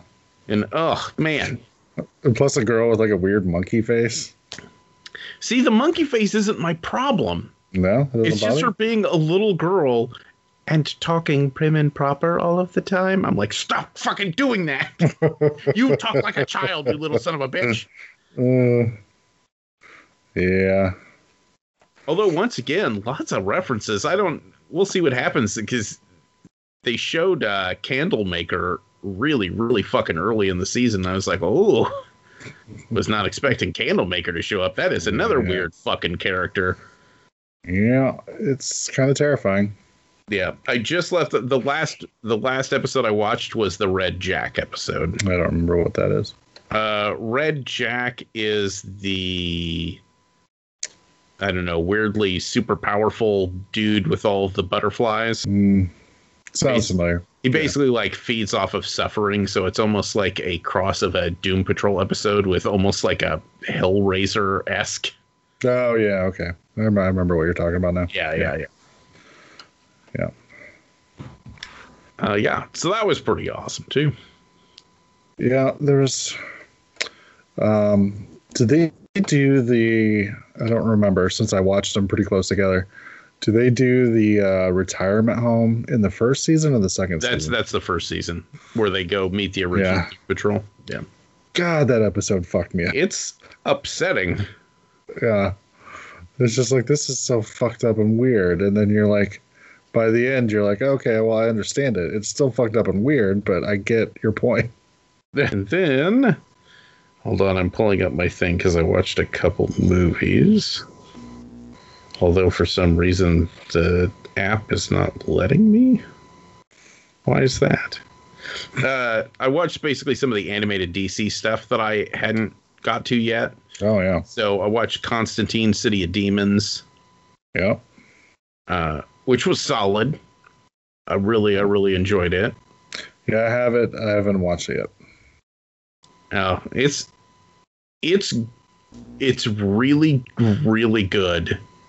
Mm-hmm. I will say this. It's very almost light on the Constantine being the complete bastard that he is. Yeah. Until the very end where you're like, oh, nope. He's been a bastard the whole time. Okay. Yeah, it's son of a bitch. He pulled one over on me. Yeah, I heard they're doing another Constantine series, but it won't be remotely connected to anything that's already airing. Like, it's going to be its own thing. Which is sad, because I really liked the actor they had doing Constantine. Yeah, Matt Ryan's fantastic. I love him as Constantine. Yeah. Maybe they could do it better. I think Constantine deserves another crack at a movie as well, I think. Yeah. No Keanu this time, though? Well, here's the thing. I don't even think Keanu was the biggest issue. That it was just poorly written. Yeah.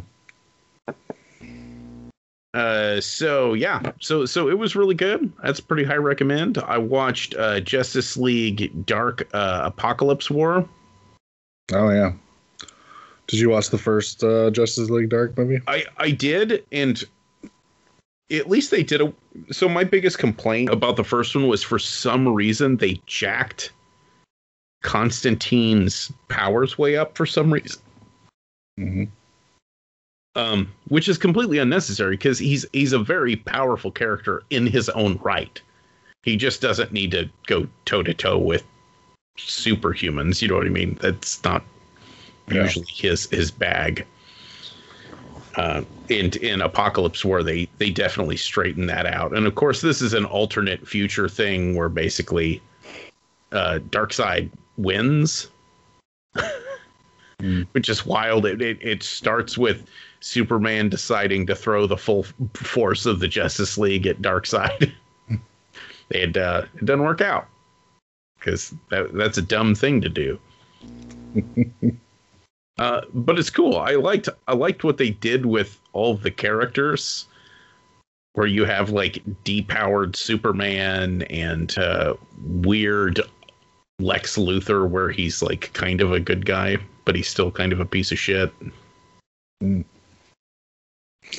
So I haven't watched this one yet. I watched the first Justice League Dark. I don't remember enjoying it, but I don't remember why. Oh man, the problem is I can't talk about the awesome parts because they're spoilers. Yeah, but it's pretty dope. Sweet. And of course because once again, because Darkseid wins at the beginning, a whole bunch of bad things happen to a lot of characters. and so I think everybody can guess how it actually ends. I mean, they resolve the story itself, but then there's kind of like a post-story wrap-up. Yeah. Did you ever watch the Flashpoint movie? Yes. I remember enjoying that one, and I thought the tail end on that one, where Flash gives Batman the letter from his dad and stuff, I remember thinking that was pretty awesome. So far, the only DC animated thing that I can think of that I watched that I was truly disappointed with was Batman Ninja, which was fucking stupid. Yeah, I watched that one. Yeah, it's dumb. You don't need to. Unfortunately, I feel like the DC animated movie stuff started out like fantastic, and then they kind of started nosediving a little bit for me after a while. Really? See, I think they kept it up. It's still solid. I think they made the same mistake that their comic books made that's driving into the dirt, and that's people like things other than Batman. Yeah. Like, enough fucking Batman. They need to chill the fuck out. There's like just of the new movies, I think there's 7 Batman movies. Mm-hmm. And I think there's 15 total movies, so half of them are Batman. And the half that I'm saying aren't Batman have Batman in them. Yeah. Yeah. And then the last thing I watched is I watched the DC showcase of Death in the Family. Oh, okay. Yeah. I haven't watched it yet. Obviously it's DC showcase, so it's an anthology, you know what I mean? It's like 5 different things. And it's all right. I enjoyed it. I did not enjoy it as much as I enjoyed the Superman Shazam showcase. Although I'm a little biased because that one had Spectre in it, and I'm a pretty big Spectre fan. Are they able to do the Choose Your Own Adventure stuff over streaming? I don't know. Does it have Choose Your Own Adventure stuff? The movie itself is Choose Your Own Adventure, but I think it might be disc only. Oh, really? For the DC showcase thing? For the Death in the Family, so you can alter, if Robin dies, if he lives, and then play out like kind of what happens out of that. And I think it takes you through like the Red Hood stuff. Yeah, it does. I thought it feels weird and condensed, and the whole thing is almost like a noir story where Batman is he's like narrating the story over the top of stuff happening, which is just really odd, especially when they made Under the Red Hood, the movie that's the exact same story. Mm-hmm. And it's really, really good. So I don't know. That section felt pointless. Mm-hmm. Yeah. So I want to do the Choose Your Own Adventure version, which is why I haven't rented it or anything streaming, so I'm kind of waiting for the Blu-ray to drop in price some, because I think last I checked it was like $25 or something. But I haven't looked in a while, but I don't want to pay that much. But I would much rather pay the about 15, 20 maybe for just kind of an interesting experiment with a choose your own adventure story with that specific story. Yeah. So, but it'd be fun. And then the other shorts were Sergeant Rock. Yeah. Which that was really exciting. Although I don't know why I expected this, but I was expecting old Sergeant Rock. You know what I mean? That it was going to be like just a World War II soldier story, but instead it's the Sergeant Rock where he's leading the what the fuck did they call him? Agents of Shade. Oh, okay. Is that where it's like Sergeant Rock's the leader, and then it's Frankenstein, a werewolf, and a vampire? Yeah. which was dope. Don't get me wrong. That was really fun. Adam Strange. Although once again, the Adam Strange story is weird. They kind of do this whole thing where Adam Strange gets stranded on a different planet, not on. What's the name of it? Ran? Is that it?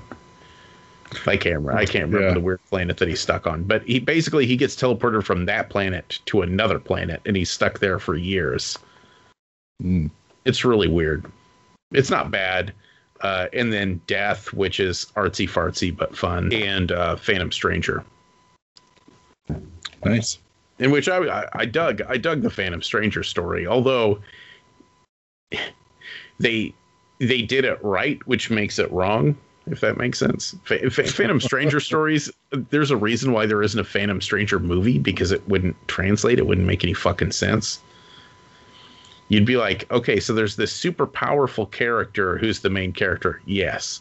And he's not in it for 90% of it. Well, yeah, because he's not supposed to do anything. Yeah. But then he shows up and does stuff. Well, yeah. He constantly does stuff. But you said he wasn't supposed to do anything. Yeah, that's the established rules. But he always does stuff. Yeah. Yeah, you don't want to follow him like through the movie as like the character you're following. If you see him, put his cape on and be like, all right, well, I got to go talk to this person. So let me just cast this mysterious spell, and I'll show up in a cloud of fog, and then it's like, no, that's not interesting. Yeah, I'll show up in a cloud of fog, say something mysterious, and then disappear again, and then their story will keep going, and then I'll do it again, and then their story will keep going, and then it will turn out that there's a big, powerful, evil bad guy, and I will show up to save them. Yeah. No, yeah, I totally get that. Yeah. Yeah, and that's exactly what they do, and it's delightful. It's just doesn't translate well. I always thought the DC movies should have Phantom Stranger in them, but it should be like he's almost an Easter egg thing. Mm-hmm. Like you see a truck drive by, and if you like freeze it, there's 2 frames where you can see Phantom Stranger in the reflection of the car window, and then he's gone. Yeah, he shows up in the Swamp Thing series. I really need to finish that, but I cannot watch the CW-fied version. I need the unedited one.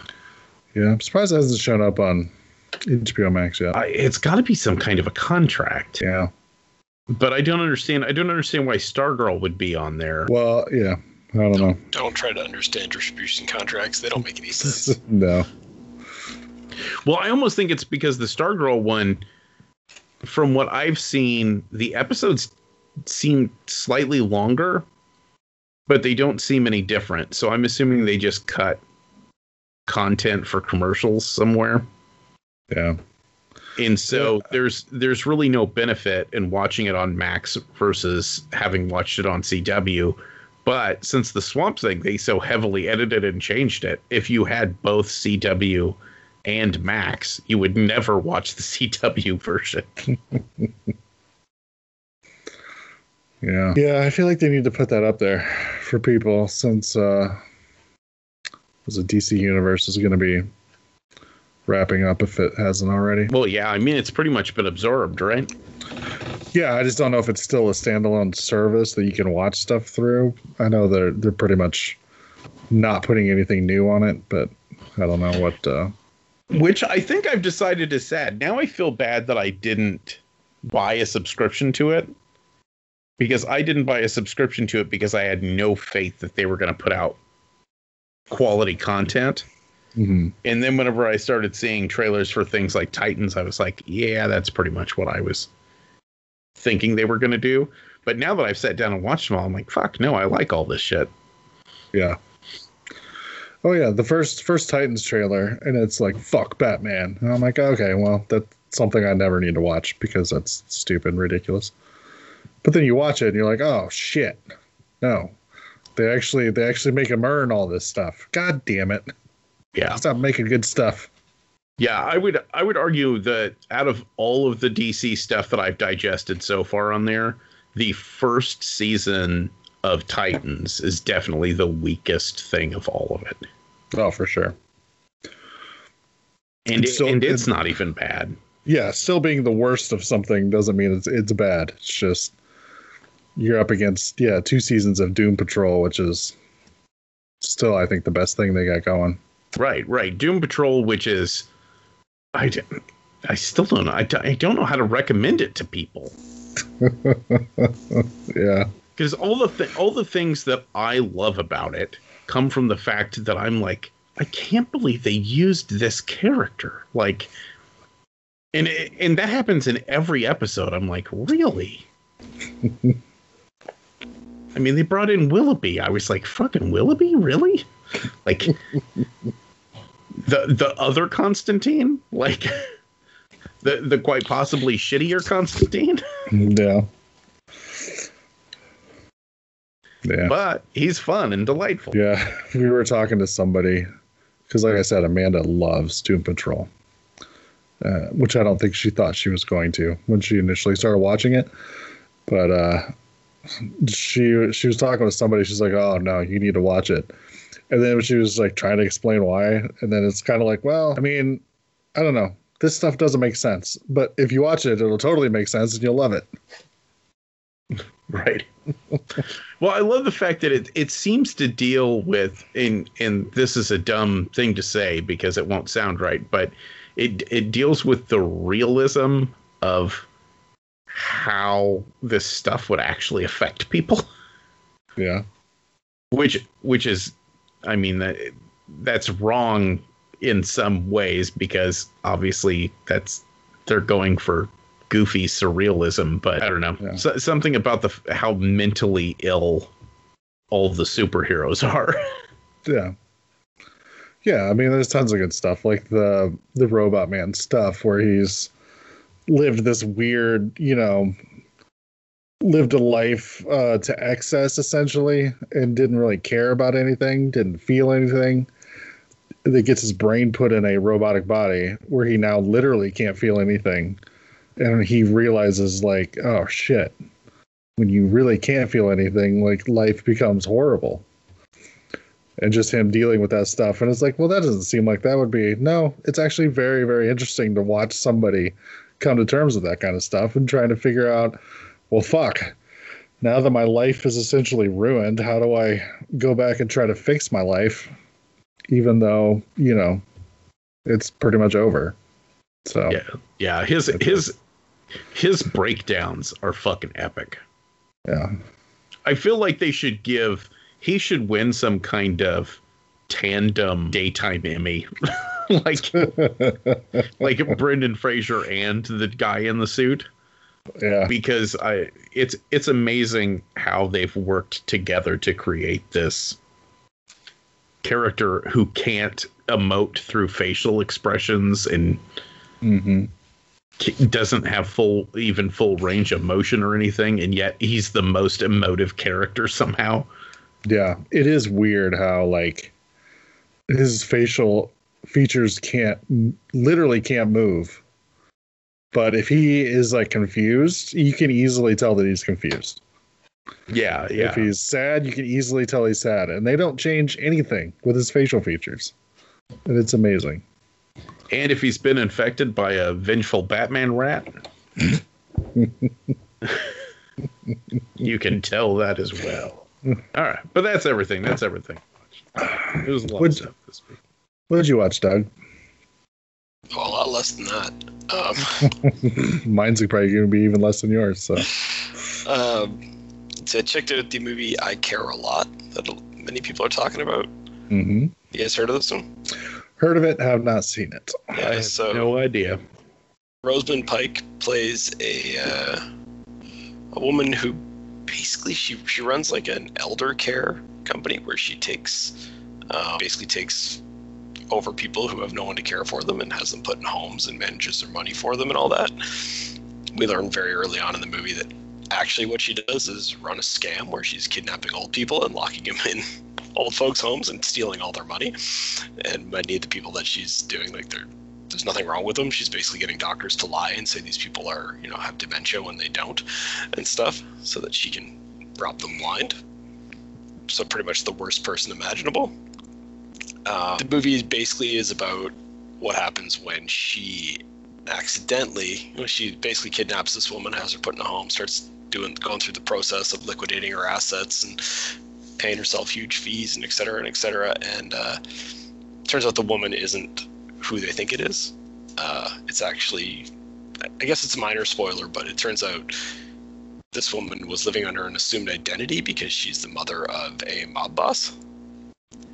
And so it becomes this kind of cat and mouse game where this like criminal elder abuser is going up against a mob boss played by Peter Dinklage.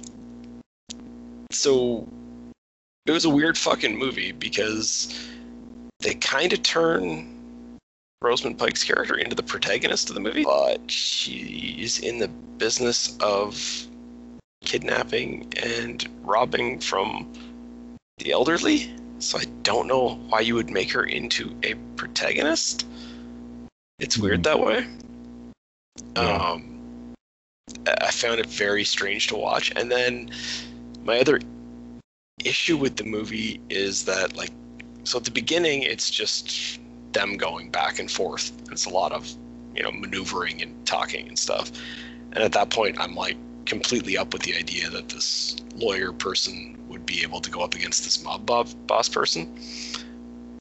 But there comes a point where it becomes like a violent fight.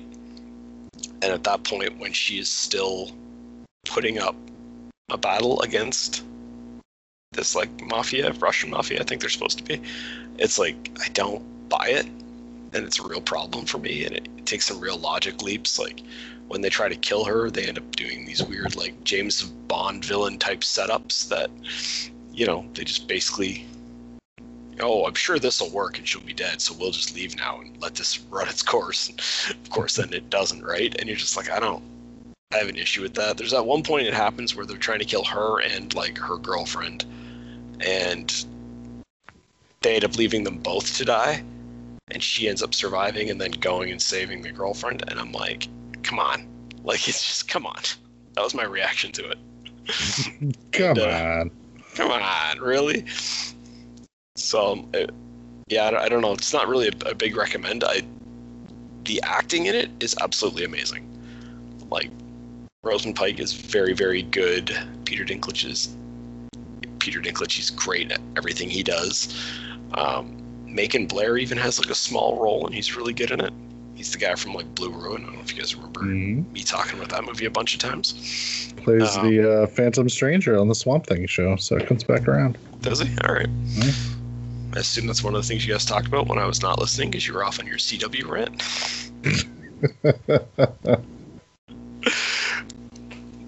But yeah, it's really good. I really liked the mother character. I don't know the actress's name off the top of my head, but she's like the mom from Lost Boys and Edward Scissorhands, and now she's like an old lady. Diane Wiest. Sure. I'm not going to remember that next time I talk about her, so there's no point in me checking if that's correct. Yeah. All I hear is Patrick going, "Oh, I thought you said Wiest." But yeah, I really liked her character, but the problem is that the movie just doesn't make a lot of sense. And there's another thing that bugged the shit out of me watching this movie. Now I'm just complaining about the movie, but the Rosamund Pike character, they keep giving her these like little like feminist monologues, and I don't know what they're doing there. I'm like, if you're trying to make pro-feminist points, maybe don't have an elder abuser making those points in your movie. That's not going to help. But then I'm like, wait, are they doing the opposite? Are they trying to be anti-feminism? That doesn't seem right. And I couldn't figure out why they were doing it. I was just like, I don't understand what's happening right now. Like, without the really, really good performances, I might have turned this off because it was so ridiculous. But weird to see that many good performances in a not very good movie. So, I don't know. I think I don't recommend it. I think that's where I came down there, but I'm not really sure. If you could somehow watch all the acting without sitting through the movie, I recommend that. But I don't know how you're going to do that. Interesting. I was thinking about checking it out. Now I'm questioning myself. Yeah, it's just, and maybe you won't feel the same way. Maybe when it started, I was interested in it plot-wise and stuff, and so I was expecting more of like a darker thriller. And when the stuff started happening with the quote-unquote Bond villain type attempts at murder, I was like, I don't know. And it didn't really even make sense because they had already killed off like another character and they just shot that one. It wasn't that big a deal to them. So I don't know why they went through all this elaborate stuff with these two. And there was some other issues with it too. Like at one point, because like Dinklage just wants to get his mother out of this like old folks home where she's being held in, and he like sends guys with guns in there to break him out. And it's like, well, wait a minute. Like, we've already had like court hearings where people are trying to figure out how to get this woman out, and now people are storming in with guns and trying to break her out. But nobody launches an investigation as to what's going on and why she's being held there against her will. Like, that doesn't make any sense. So, definitely some interesting commentary about the for-profit care system and the fact that, there's some interesting scenes where people go before a judge and try to like get these old people out of this woman's custody, and I think it draws some interesting attention back to the fact that it's like they keep going back to the same judge and he keeps ruling in her favor every time, and it's like clearly she has a working relationship with this judge and he just rubber stamps her doing this, and it's like that's a problem in the legal system. And it's interesting to draw attention to it, but I don't know. Yeah. So I don't know. If you do decide to check it out, be curious to see what you think. But I'm not recommending that you check it out. I love this whole review comes down to, I don't know. It's tough because I don't know. I still don't know. That's my response. Nice.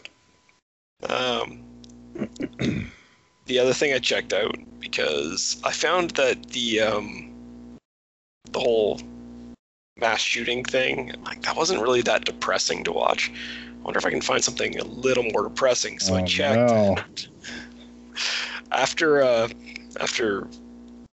Charles Whitman did his shooting, he held the record for shooting the most people until 1984.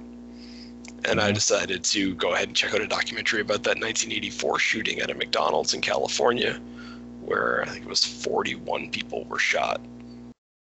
So the movie's called 77 Minutes because that's how long this maniac was inside a McDonald's shooning people. Which is at least our mass murderers are getting that time frame down. I mean, now they're killing 100 people in just 5 minutes. Well, technology being what it is, you know. So yeah, I mean, the story of this guy shooting people into McDonald's is that a guy walked into a McDonald's and started shooting people. That's pretty much the whole story. Like, it's weird. He went to a different McDonald's that day where he didn't shoot anybody. He just had like breakfast or lunch with his family, and then he went and shot people at a different McDonald's. So, the documentary is super fucking depressing. Like, it sounds like it should be. Like, what did you say? Like, if you're in the mood to kill yourself, don't watch this one. So you said that last week. It's like, very, very heavy concentration on the victims in this documentary as opposed to the shooter, and interviewing survivors, and like, because it happened in 84, so there's like, and at a McDonald's, so there's like one guy there who was like 11, and rode his bike to McDonald's with his buddies, and both of his buddies are dead, and now they're interviewing that guy about what that day, and they're getting into like really specific details with him and stuff, and it's like, it's hard to watch, you know. And they're interviewing like employees. One of the fucking guys, I fucking loved this guy. He was an employee at the McDonald's. This guy walks in and shoots everything. He like fucking lives through it, and they're interviewing him, and he's a cop now at the time they're making the documentary. So he's in his police uniform answering these questions about what went on that day, and I'm like, fuck, like after this you decided you wanted to be in a situation where you might be in more shootouts? Good for you, buddy. That's one of the good ones, I guess. Yeah. So yeah, from that perspective, like say, difficult to watch, but good. They make a point of not even using the shooter's name. They don't want to glorify him at all. There's only a brief section where they even talk about like who he was and stuff. Yeah, like say the problem I had with the documentary is that the filmmaker clearly blames the police for a lot of the deaths, because the fact that this guy was allowed to be in there for 77 minutes, and he actually, like, interviewing cops that were on scene that day, accuses them of not having the guts to do anything about it, and starts getting in their face about that. And a lot of them are saying, like, what would you have had us do? He's like, there's a guy, first of all, the guy had 3 guns, so initially they thought there was 3 shooters, and they're like, when there's 3 shooters, you can't just, like, pick off one of them when you see him through a window, because that's going to set the other 2 off, and they're going to kill everybody who's still alive in the store. He's like, you know, plus the guy's shooting back at us. We don't know what's going on. It's a hectic, crazy situation. You can't use tear gas because there's a ton of innocent people in there. So, like, a lot of the cops make the same point of, like, what else could we have done differently other than eventually they did the sniper on the roof that you suggested for the other movie. It's like they literally had a sniper on the roof, and when he got a shot, he took it. And this filmmaker keeps kind of going at them over it. And, you know, at one point he starts narrowing in on the fact that the sniper had the difference between whether he had the green light to shoot or not. And several of the cops say, like, the difference between having a green light and not having a green light is, with the green light, you can just shoot him as soon as you see him. Without it, he has to be doing something threatening. But he's already walking around in there with 3 guns, so he's pretty much constantly threatening. So you've pretty much no difference about whether you're allowed to shoot him or not. And it doesn't change anything. And it's like, and so this guy keeps going at the cops on that. And I'm not a guy that defends police. I'm not one of these people who's like got the utmost respect for police officers and stuff. But in this particular case, I'm like, there was no expert in this documentary that, like, no police officer from another division or security expert or anybody else that would come in and say, like, this is what they did wrong and this is what they could have done better. It's like there were definitely some people who said, yeah, after the fact, they made changes to policies and stuff, because now that they've been through this, they know how to, they learned from it. But it's the only people saying, like, oh, the police screwed up that day and they should be held responsible are this filmmaker who clearly has that opinion going in. And, like, some of the victims were upset, and it's like, yeah, but I don't blame them for being upset at all. I'm not criticizing them. I just don't. They're not experts in this.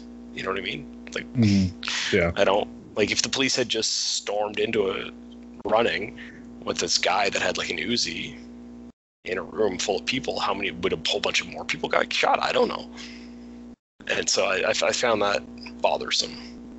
I was just like, if you're going to do that in your documentary, go interview somebody else that actually has the knowledge to explain what went wrong. And the fact that he didn't do that makes me feel like he couldn't find anybody. So, yeah. But yeah. Interesting. It's, I mean, like I say, the story itself isn't that interesting. The documentary is hard to watch. To listen to the victims talk and cry, and it's, you know, just these people that went through one of the most horrific things ever, and they're just fucking, they're just, their lives have clearly been affected for the rest of their existence. And, you know, the one lady had, like, they were interviewing her, and then he at the end, he's like, he's like, okay, show them. And she pulls out like she's got a fake eye because she gets shot in the eye. And I'm like, fuck. Like, I didn't notice until they drew attention to it. So, and a few of them like showed their scars and stuff, and you're just like, it's fucking terrible. Yeah. So. Yeah, that's a bummer. Worth a watch if you don't like being happy. Although also probably something that people. It's the kind of story that should be told, because not enough attention goes to the victims of these crimes. Yeah.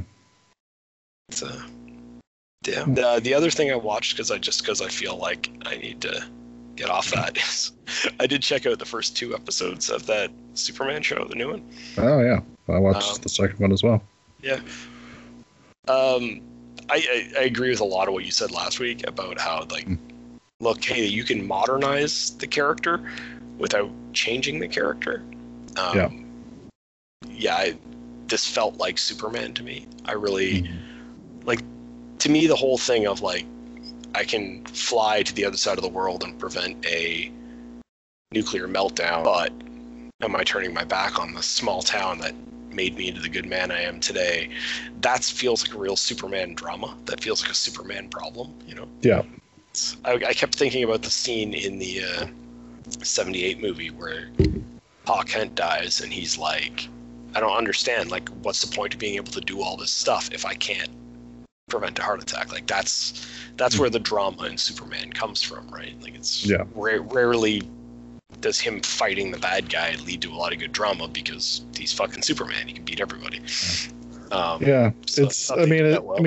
it's no Tornado. No.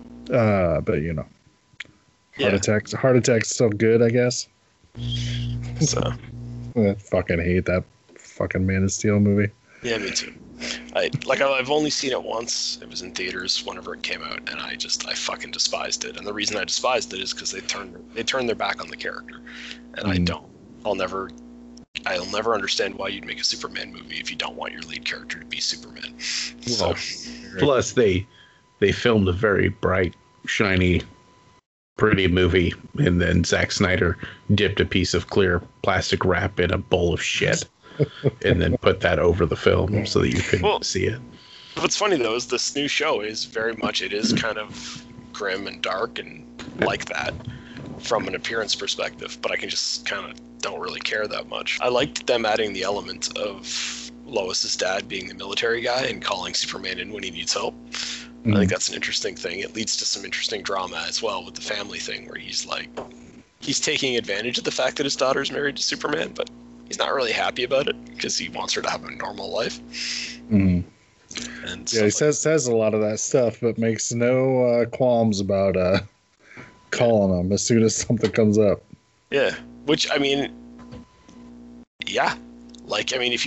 you have somebody attacking fucking your nuclear reactors, you call Superman. I don't care if you have a personal issue with him or not. He can fix this problem and he can save the day, so you do it. But then he's still frustrated with the idea that he's doesn't want his grandkids being raised by Superman because he wants them to have a dad who's home every night. I can't argue with that either. So it's an interesting drama to set. Yeah. So what did you not like about it? Because I feel like that's coming. It's coming, yeah. I did. There's nothing I hated yet. It's just by halfway through episode 2, I'm like, all right, this is a TV show. This is why I don't watch network television, generally speaking. It's just, you could see the little side dramas popping up. You've got the kid trying to learn how to fit in at the new high school because a minor spoiler, they moved to Smallville from Metropolis, and you know what I mean? And then they did just the thing where Lois quits the Daily Planet and goes to work for the Smallville newspaper, and I'm like, no. It's interesting that they have her having her own little drama trying to deal with these side issues, and that's fine. That's good because you don't want her to be a nothing character. But there's a way to do it where she could work for a an online newspaper now or something. Well, I think with somebody how much they build her up as like, one of the best reporters in the world, which, they've always done. In that reality, she quits the Daily Planet and starts up her own brand. Sure. She's not going to the podunk newspaper to publish some article about the corporate guy who's coming in to take over the town or whatever. Like, nobody's going to care about that shit. No, and you could have the local newspaper, like still have that girl there, and you could even have her like letting the local newspaper, that could be her way of giving back to Smallville. She could let the local newspaper print her articles or something. But you're right, like it would be her own news website or something. It wouldn't be, the very idea that she goes to work for a different newspaper is inherently hilarious, because who would go work for a small town newspaper? All small town newspapers are is one guy in an office fucking collecting news stories from the AP and stapling them all together. So yeah, it's TV, right? And that's sure. If I decide to stick with it, which I haven't decided yet, I'm gonna have to get used to the fact that I'm watching network TV. You see. Yeah. Yeah, I'm a little worried that some of the angsty teen stuff is going to get really annoying. But since I kind of know that going in, I kind of just hope it... Oh, we should, for Noah's sake, we should let you know they do have the will they, won't they already started up with some of the teenagers. So. Yeah, I'm good. I know how you love that stuff. I'm good. We'll skip it. Do the teenagers have superpowers? One does, one doesn't, and the one that does is it's not clear how much he'll have superpowers. Is one of them Jonathan II? Yes. Yes. I wonder if he'll get hyper time. I don't know. So we'll see. I did. You know what? Another thing I really liked about the show was Jor-El when they go up to the palace there, and they just casually refer to it as AI now, which I think is funny that they just like, when Superman was invented, we didn't have words for this stuff, but now we do. But yeah, so it's when the AI of Jor-El, I liked that character. That's the version of Jor-El I prefer. Again, like, not to get back to Man of Steel, but I don't want Jor-El to be an action star. I want him to be like a wise older man kind of thing. Yeah. More Brando, less Russell Crowe. Yeah. So it's whether I end up watching the show forever or not, at least it's Superman, and it made me feel good to know that it is Superman. Yeah. Yeah, I agree. It's obvious they understand the character of Superman, which Zack Snyder does not, and I don't know how he got in control of the entire DC universe at one point. Well, and I do believe David Goyer wrote that one too, right? Probably. Because he's also a piece of shit. Yeah. The thing is, like, there's two different schools of thought, and it's one of those ones where I just can't comprehend the other school of thought. Like, my logic is you make a Superman movie, you take the Superman character and you put him in a movie, and you stay true to the character, and like I say, modernize it, work on it, but you build on what's there. Their idea is that you take the guy in a suit and you just make up your own story for him. And I've never understood why superhero movies would be like that. I don't understand why you wouldn't take these existing characters. That the reason you're making a Superman thing is because people love Superman. So why would you change him? You don't want to, right? Yeah. Well, I don't know. I think sometimes that sentiment can be a little unfair, because there have been like shitty, assholey, depressing versions of Superman in the comic books. They're just not the popular ones. Okay, but the core Superman mythos comes from a foreign planet, crashes on Earth, inherently has the power to be the most powerful being ever. But because he crashed in this farm with this sweet family, and they raised him with good old-fashioned values, that's how he becomes like a really genuinely good person. And that's that core of it, you can build off of that. You can give him his emo phase. You can do different things, but that core of it is who he is as a character. And Zack Snyder took that away. Is it funny that now I feel like that character doesn't make sense anymore? Well, it's a dream character to start with. Well, just because if Superman crashed in like rural fucking Kansas now, he would grow up to be like libertarian Superman, and he would be like, the S stands for save yourself. Well, they go out of their way to point out that the Kents were definitely not like that.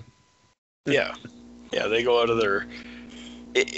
There is the whole mythos that like small towns are full of just these good, salt of the earth people who are hardworking and they all have good moral values, and that's not true, right? Like, I'm sure there's good people in small towns. There's lots of shitty people in small towns, but there's a reason why meth takes over small towns, because a bunch of people are fucking bored with nothing to do, and that's what they end up doing. You know, I don't know if you guys grew up in smaller towns, but there's always a lot more. You know, the story was always the kids go out to the farm field and get shit faced when they're 12 years old because they're bored and they don't know what else to do. There's not a mall near them. Mm-hmm. But in a dream world where you're making up superhero characters, you can make that small town be what you want it to be in your head. So, and they do point out on the show that it is modern to a point. I mean, obviously, they're not going to go deep one way or the other, I think, because that's not good for advertisers and whatever else. But they do bring up that this corporate guy is coming in and trying to open up. Like, what the fuck are they even opening? Is it like coal mines or something? Like, they're trying to reinvigorate. They're trying to repurpose coal mines for green energy or something weird like that. Something. It was vague, yeah. Something, but like Lois has been sort of writing stuff about how horrible this guy is for years now, and she knows that like his track record is he comes in, promises all this stuff, doesn't deliver, and then sort of skips town, like, you know, leaving the entire town like poor and worse off than what it was when he showed up. But there are people in this town who are very much blue collar workers who very much come off as leaning more towards the right side that, you know, tell her, like, you big city people come in and you act like you know everything, and, you know, some people need work. This guy is going to bring 600 jobs to this small town, and like, people need it. People are going broke. People are you know, having to sell their land off because they don't have money. And they're trying to bring up the point that this is, people can see it this way, and maybe they lean to a different political side or whatever, but sometimes they get blinded by stuff that gets promised to them, and then don't listen to people that, you know, actually kind of know better and think of them as the liberal elite stuff that, you know, we always hear people spew on about and stuff, and they try to bring that point up in the show. Well, they're right about that. I'm elite as fuck. No, but I actually thought it was handled pretty well in the show. Like, there's, because it's Lana Lang's husband that is him and Lois kind of don't see eye to eye, and a lot of it is it gets into this issue of like, because every time she says like, well, like, at the last place, the last town that he promised to bring all these jobs to, like, the jobs were like, it was like less than half, and he's like, okay, so it'd be 300 people go back to work instead of 600, and she's like, yeah, but he doesn't pay a living wage, and it's like, well, some money's better than no money. And I think they do a good job of if you're in a small town and you have nothing, and some guy comes in and offers you a minimum wage job, you'll take it because it's something's better than nothing. Doesn't mean what that person is doing is right. It doesn't mean that, like, you know, it's, so it is, they have an oddly intelligent discussion about it, and they express both points of view, and I don't think the show is necessarily, at least so far, it's not really lecturing one way or the other. Yeah.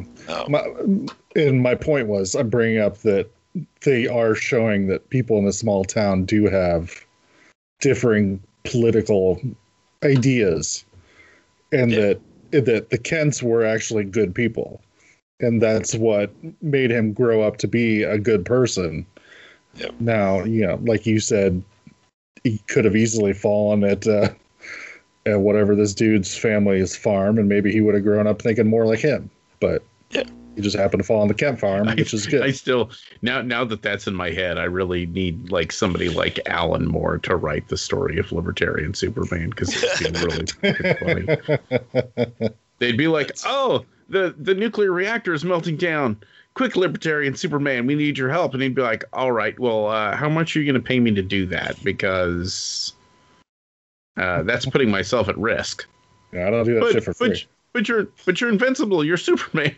Hey, the free market will win out. Who needs saved and who doesn't? Yeah, free market. Oh, look, Japan's calling me. They're also having a nuclear meltdown. So now you guys are going to have to bid. Yeah. I do kind of want to see that now. Just maybe they could just not call it Superman, so I don't have to feel like they're turning their back on the character. There is a Twitter Superman, the power grid's collapsing. We need help. Well, yeah, but you see, I just have a hamster wheel out in my shed that I can just manually spin and power my house. So yeah, you should get a hamster wheel too. Yeah. You guys pull yourselves up by your bootstraps. There is a Twitter profile called Jerk Superman, where he just comments like on stuff that Superman would have to deal with, but acts like a complete jerk about it. It's kind of funny. Well, I'm glad you've at least enjoyed it to the extent you have. So hopefully it holds your interest. Yeah, we'll see if it does or not. Like I say, like the teen angsty stuff. Yeah. I don't know how much the will they won't they between the one son and the girl. I'm like, I don't. Yeah. First of all, they will. I've fucking seen enough TV shows. You don't need to do the will they won't they. Yeah, we already fucking know. But secondly, we'll see how much of that and we'll also see where they concentrate on it too, because there is also like the whole Superman storyline where it looks like there's like interdimensional stuff and that's a fallout. Interesting.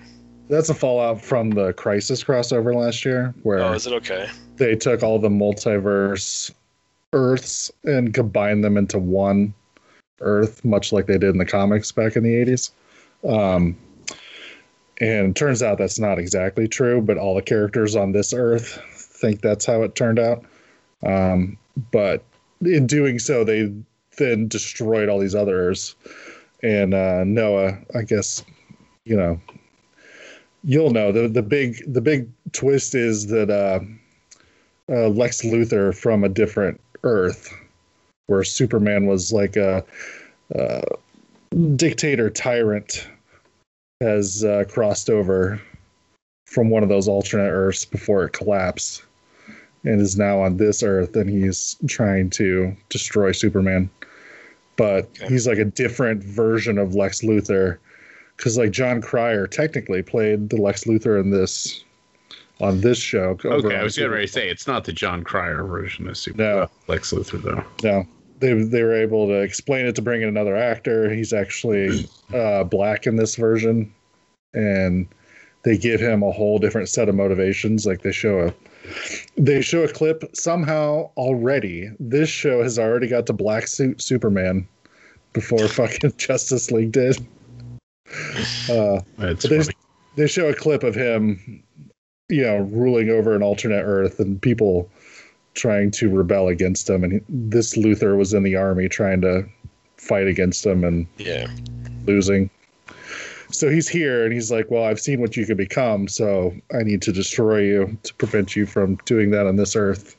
I was going to say that's kind of an interesting double fakey fake out thing, because in the comic books, the Lex Luthor at least from the main dimension where Superman ended up being an evil fuck, he's actually like the superhero. Yeah, totally. Yeah. So, I mean, it's interesting. It's a way to have Lex Luthor on the show without, I guess, paying John Cryer to come and do it. He must be more money. But yeah, it's interesting. It's a different twist on it too, for Yeah. Every Superman thing has had the same Lex Luthor in it for so long that they found a way to do it differently. At first I was a little annoyed when they introduced the character and he's flying around in his special suit, and they do the clip, and then when I realized, okay, he's from a different dimension, that started to make more sense to me. I'm like, okay, that's all fine. It's not the Lex Luthor that I know. So we'll see. We'll see how it goes. The interesting thing is, since this takes place in the same, universe where Supergirl takes place, and they didn't know they were going to have a Superman show, they already adapted a lot of classic Superman stories on Supergirl. Okay. So I'm just wondering if we'll ever get some of those classic stories adapted, but if they've already done it on Supergirl, are they gonna want to do it again? So I don't know.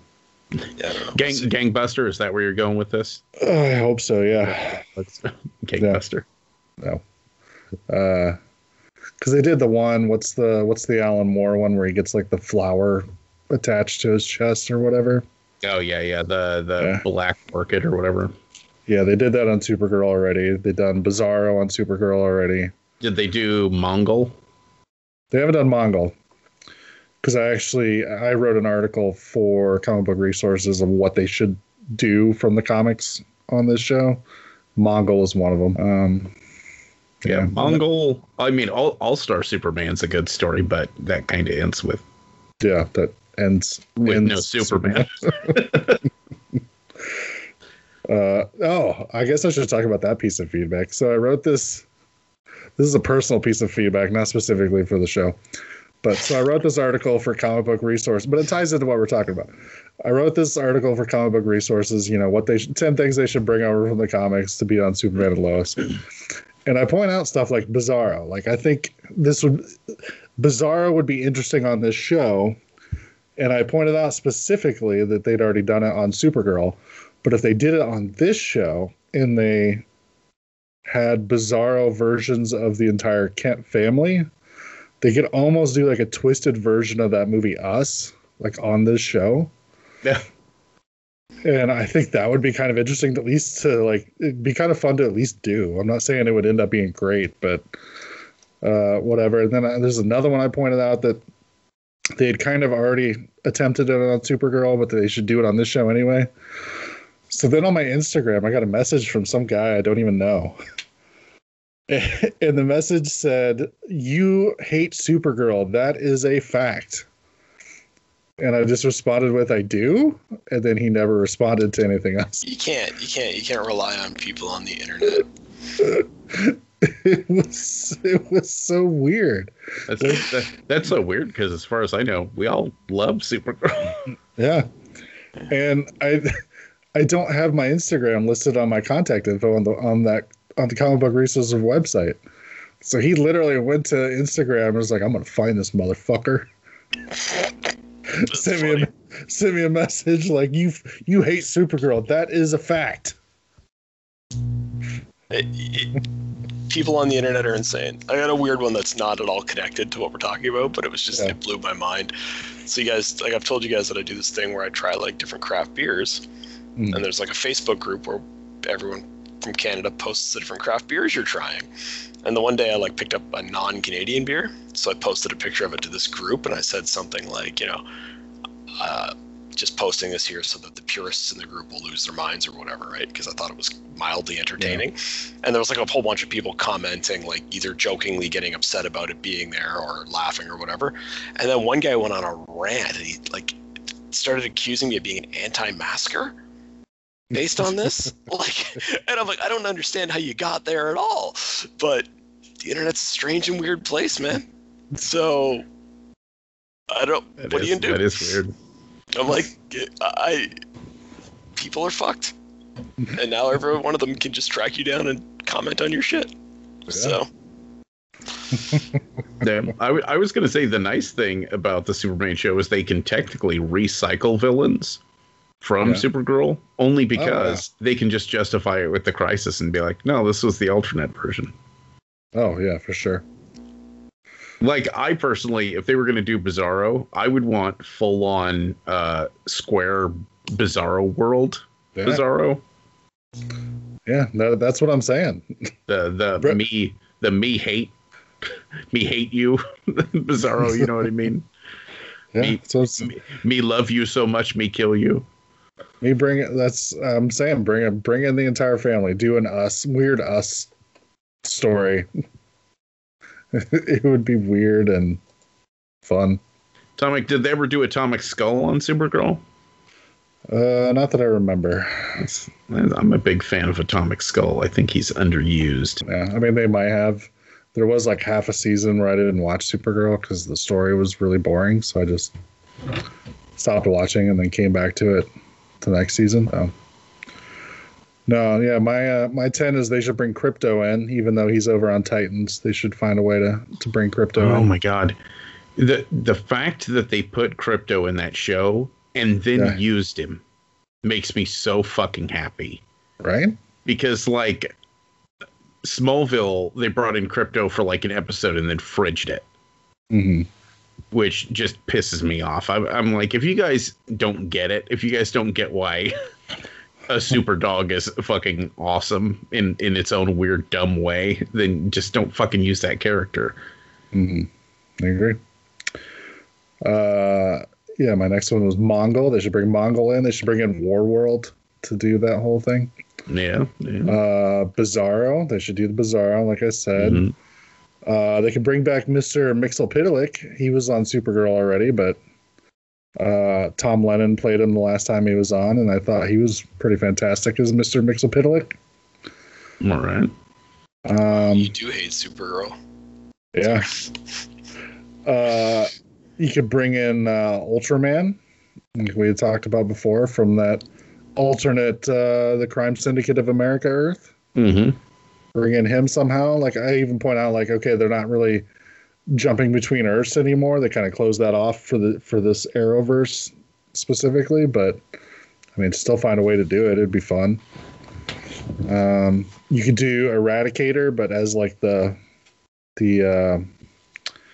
was he like a computer? He was like a program or a weapon of some sort from Krypton. Don't do the I'll tell you what, Superman version. I was getting ready to say that's something I would love to see in a live action movie. I would like to see Reign of Superman. Yeah, is live action. Mm-hmm. Just because, I mean, I like two of those characters a lot. Yeah, I like Superboy a lot, and I like Steel a lot. Yeah. And I mean, Shaq's not playing anymore, so he can come play Steel. It'd be great. Right. Didn't I see Shaq taking bumps in AEW this week? Oh, he wrestled yesterday. It was great. He went full on wrestles. Well, I mean, it's just this week. Like, this is the big thing. He was coming to fight Cody. Totally took a huge bump off the ring through two tables. It was pretty fantastic. Shaq seems like the type of person that he's like, well, if I'm going to do this, I'm going to really do it. So I want you to body slam me. I want to go through a table. Like, I want to do all that shit. Let's do some of that career-ending shit since I'm only going to do this once. I said they should bring in Red Kryptonite because we need evil Superman for a little bit. The big thing they should bring in is Brainiac and do like a full-on version of Brainiac because they've never really done like a good live-action version of him. Yeah, they kind of missed the mark with on Smallville with him. Yeah. They should bring in Lobo, of course. I mean, Intergalactic Bounty Hunter. Like, what could be? Oh man, I don't know. Bonus? Apparently, he was on that show Krypton. I didn't watch it though. He is the man, but he's the main man. They should find a way to do what's so funny about truth, justice, and the American way, which is like what we've been talking about. Is a story that explains like why Superman's virtues and morals and stuff is important in a modern setting. So yeah, I don't know. I guess, do you have anything else to add since we've been talking about this show for like 45 minutes?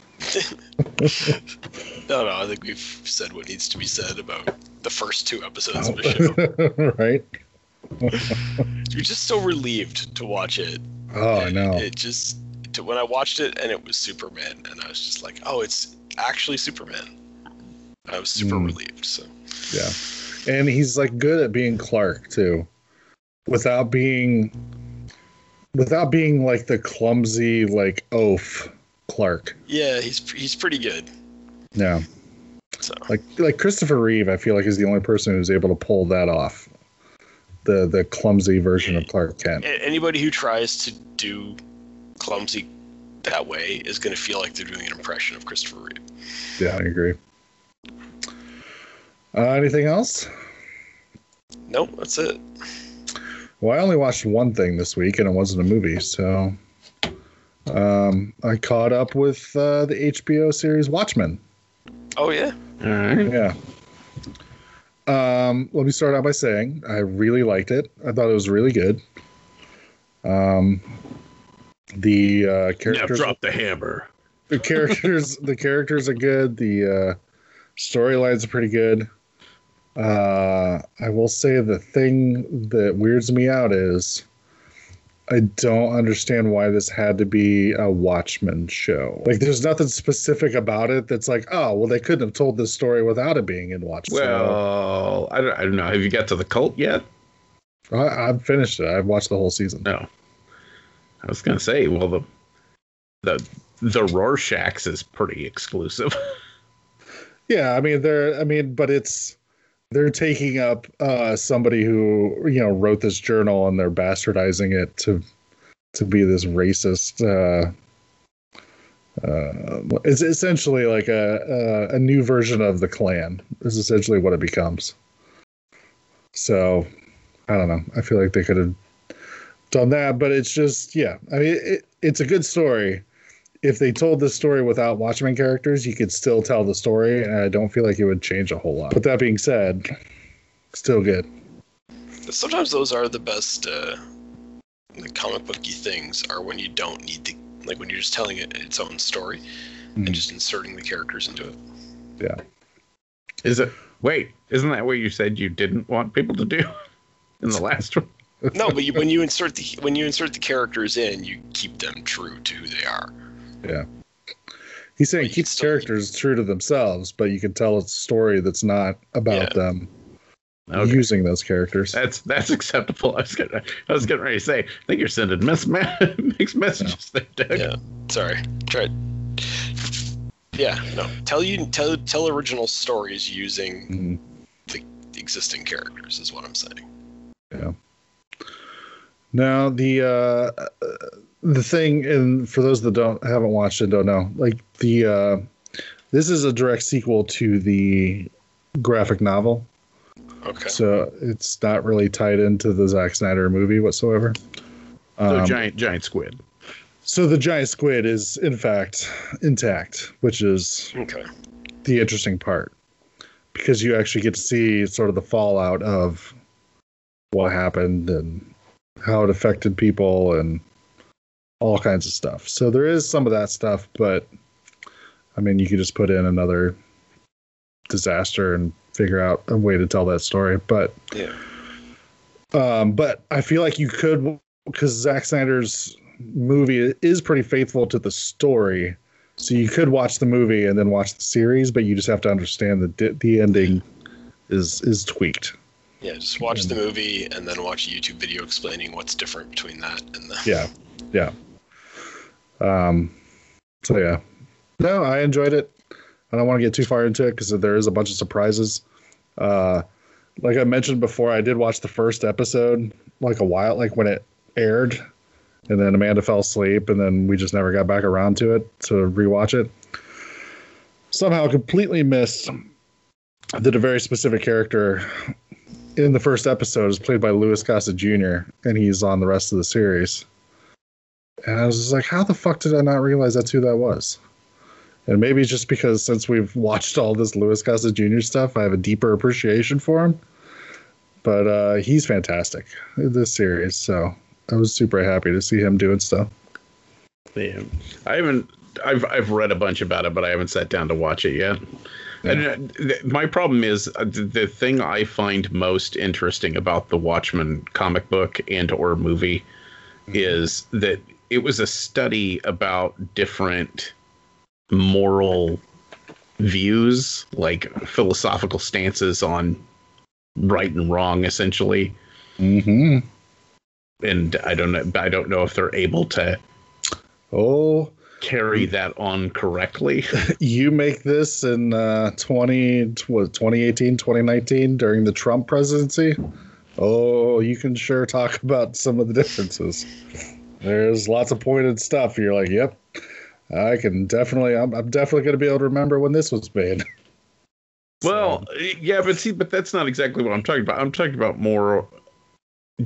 I don't know. It's like like Rorschach is a objective absolutist.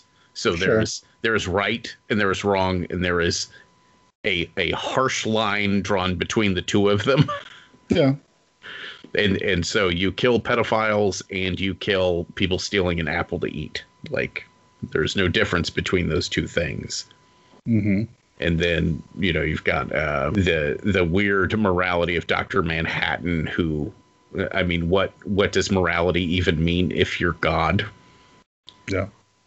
Like, do the same rules apply to you at that point? Seeing how you can't understand them anymore. Yeah, I'm saying that all of those questions are still in this, but you said it during a Trump presidency, and see how people rationalize their moral understandings, and it becomes kind of terrifying. Yep. So I'll watch it eventually. Here's a brief glimpse of some of the truly fine pictures we've scheduled in the near future. Next week, we're going to keep this Kurt Russell train going. And it's time to jump to the 80s. We're going to be talking about used cars. And then we're going to be talking about Big Trouble in Little China. And you're going to have to figure out what the weird, tenuous connection is between these two movies. I think it's because Kurt Russell's in both of them. Well, there is that, but I'm saying there's a reason we picked these two Kurt Russell movies specifically to team them up together. We'll see if anybody... one of them is my most favoritist movie of all time. As it should be. And the other is Used Cars. I've never seen Used Cars. Maybe it'll be my most favorite movie of all time. It's good. We're discussing it. I've never actually watched it either, so it'll be the first time watching it. I like Used Cars. So it's going to be fun. All right, let's wrap it up with WandaVision. How do we feel about last week's episode? Spoiler warning. I thought it was delightful. Yeah, what happened? Fun. Arguably, maybe second to best. Sure, that's probably where I'd put it. Basically, we got the I don't know. It's kind of a tour de force through Wanda's life of trauma. Yeah. Yep. Sherpa'd by Agatha Harkness. Yeah. Makes all the TV stuff make more sense for all these people that were complaining they didn't understand what was going on. What a clever. So there's two things that in this episode that were so obnoxiously clever they made me want to throw something and break my TV in joy. Yeah. All right. It'll never get better than this. Yeah, that's a weird. It's a weird feeling that you're like, God damn it, you're so smart. Fuck you, you piece of shit. Number one, the backdoor retcon to fix the fact that she's got magic powers and not just random superpowers from a stone. Yeah. I thought that was clever. It was clever to retcon it without changing anything. Yeah. Yeah. Yeah, bring out that she's always had powers, but there was circumstances that drew them out to the power level that they are now. Right. Yes. Yeah. It's also interesting because we've been talking about how do you bring mutants into the world, and it's like, oh, well, there's one. It's so it's kind of like, okay, maybe this is going to be easier than we thought to introduce that if they're willing to just kind of retcon a little bit. Right. Yeah, and I feel like people are expecting this show to do a lot of heavy lifting to explain that. I keep seeing people posting how is WandaVision going to bring the mutants into the Marvel universe? And I'm like, maybe they won't. I think you're expecting by the last episode, you're like, oh, well, the X-Men's completely established now. Everything's set up. We can just move forward with an X-Men movie with no explanation. And it's like, relax. Someone's not happy. Damn it. Yeah. All right, you guys continue. I'll try to jump back in a couple minutes. We'll see if anything, maybe the Doctor Strange movie will have some way to deal with that. But I'm not expecting this to do it. And the other fucking clever thing was the second they started watching that episode of Dick Van Dyke, I was like, God damn it. Because I obviously, you know, we're all TV and film buffs and stuff, and we could tell they were aping certain shows and stuff. The first episode, I didn't quite recognize. I thought it was supposed to be Bewitched, but the second episode's obviously Bewitched. Yeah. Which threw me off on the first episode. And then whenever they started watching the Dick Van Dyke Show, I was like, well, God damn it. It is the Dick Van Dyke Show. Oh, totally. But then whenever they started showing the exact scenes, I was like, oh my God, they didn't just ape the Dick Van Dyke Show. They aped a very specific episode of the Dick Van Dyke Show. For sure, yeah. And I would have never made that connection without them like showing it to you like that. Mm-hmm. So now I feel like, well, fuck, now I have to do this crazy deep dive of looking up these specific episodes of these shows that they aped to watch them to see if maybe there's some meta-textual shit going on that we weren't aware of. Yeah. Yeah, finding specific story beats or whatever that they totally just grabbed from this show and just put it into their own show. Yeah. Right. Yeah, like the episode showing whenever they showed the kitchen and it's the exact same kitchen, and then they're like in the bedroom and it's the exact same bedroom. I was like, God damn it. I would have never. And part of it's because I didn't watch the Dick Van Dyke Show. That's not my cup of tea. So I wouldn't have recognized it. But once you see it side by side, you're like, oh my God, they like recreated it on the nose. Like, yeah. Yep, they definitely specifically knew what they were doing when they went into this. It was definitely not a broad generalization. I was going to say, they did hit the thing. I liked the beat, too. So finally we get to the scene of her supposedly breaking in to steal Vision's body, and we find out, obviously, the big reveal that was a complete lie. Yep. That's not what happened.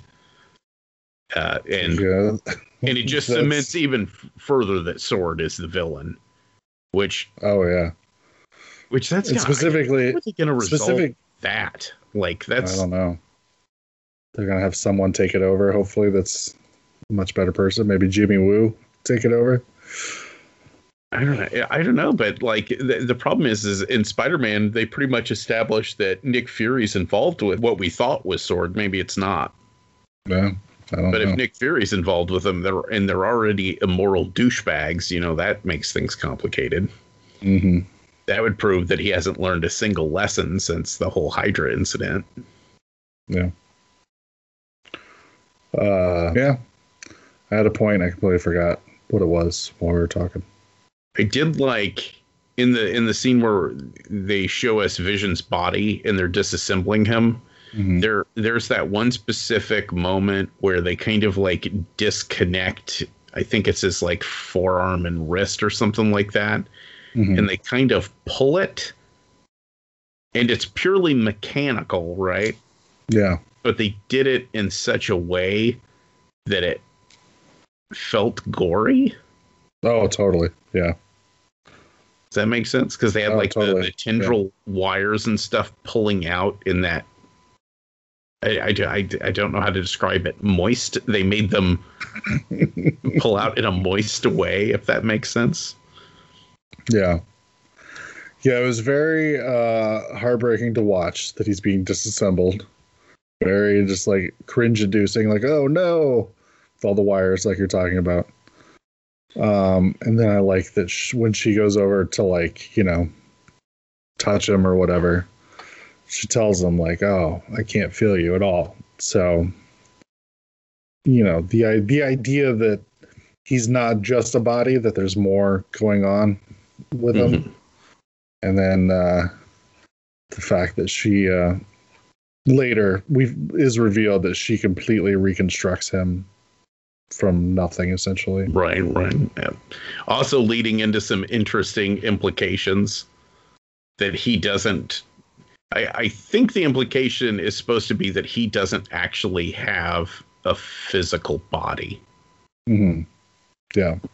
Which is why he couldn't stay together when he got outside the right. The barrier. Right. That essentially she recreated his mind instead of recreating him on a whole, which I suppose is probably because she doesn't know how. Like, yeah. Mm-hmm. Totally. I don't know. So that was fucking cool as shit. I really, this has just got a whole bunch of great moments. I was kind of Char's been watching this one with me because it's obviously more tolerable to her tastes. Yeah. But I had to pause it whenever they were doing the whole scene of the Stark bomb and stuff, and I was like, could you imagine? Like, I was like, Wanda truly does in at least this version. She's got one of the most fucked backstories. Yeah. Yep. And I like the fucked up, like, they're sitting there watching a TV show and then all of a sudden cut to everything's exploding. Right. Like that's crazy. Yeah, just the idea of being trapped next to a bomb for 2 days, not knowing if it was going to go off or not. Mm-hmm. Yeah. That is pure torture. So you don't think that sounds fun? Ugh. Well, not just not fun, like traumatizing on this other level that I don't understand how any person ever could come back from that. Yeah. I was sitting there thinking about it. I'm like, okay, she stayed there for 2 days. Her and Pietro stayed there for 2 days. So what happened, like, when they had to go to the bathroom and stuff? So I'm assuming they just pissed and shit themselves.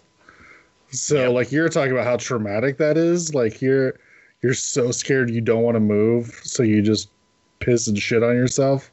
And that just makes that whole situation, like, way more just traumatizing to me. Yeah, that's unpleasant. I hadn't thought of that angle. Thanks for bringing that up. Yeah, no problem. Oh yeah, it's all everything about, like, her background. You're like, ooh, Wanda is fucked in the head.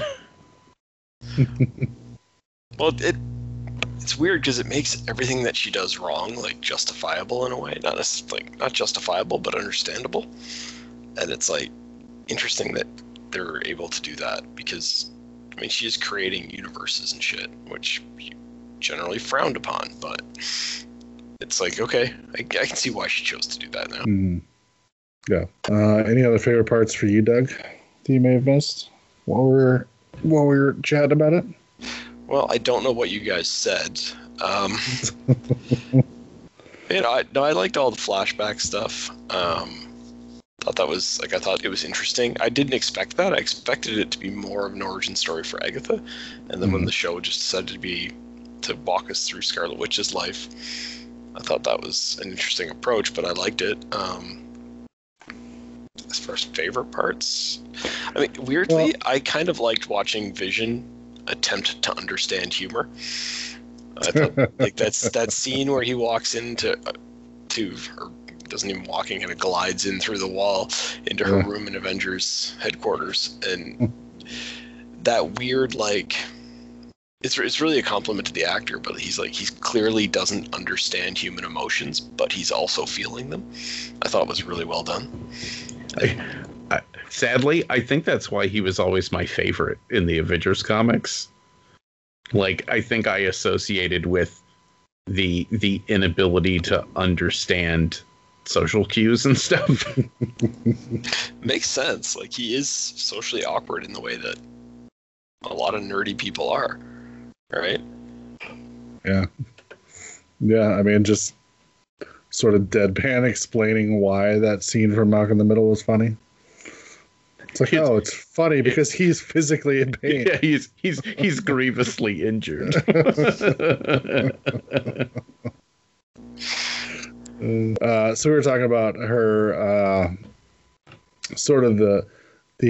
I mean, I don't think it's a huge surprise, but the revelation of why she's obsessed with sitcoms. And how Noah pointed out how they specifically cribbed a specific episode from the Dick Van Dyke Show to do the very first episode of the series. And they kind of show parts of it and show you like, oh shit, this is like lifted directly from this episode. Yeah, it's I mean, it's weirdly, it's like a stereotype that people from Eastern Europe are all obsessed with old-timey American sitcoms. Yeah. So it's not really...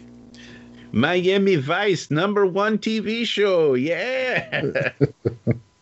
Just do a Euro Trip reference? Yeah, I did. Did I just get a Euro Trip reference? You sure did.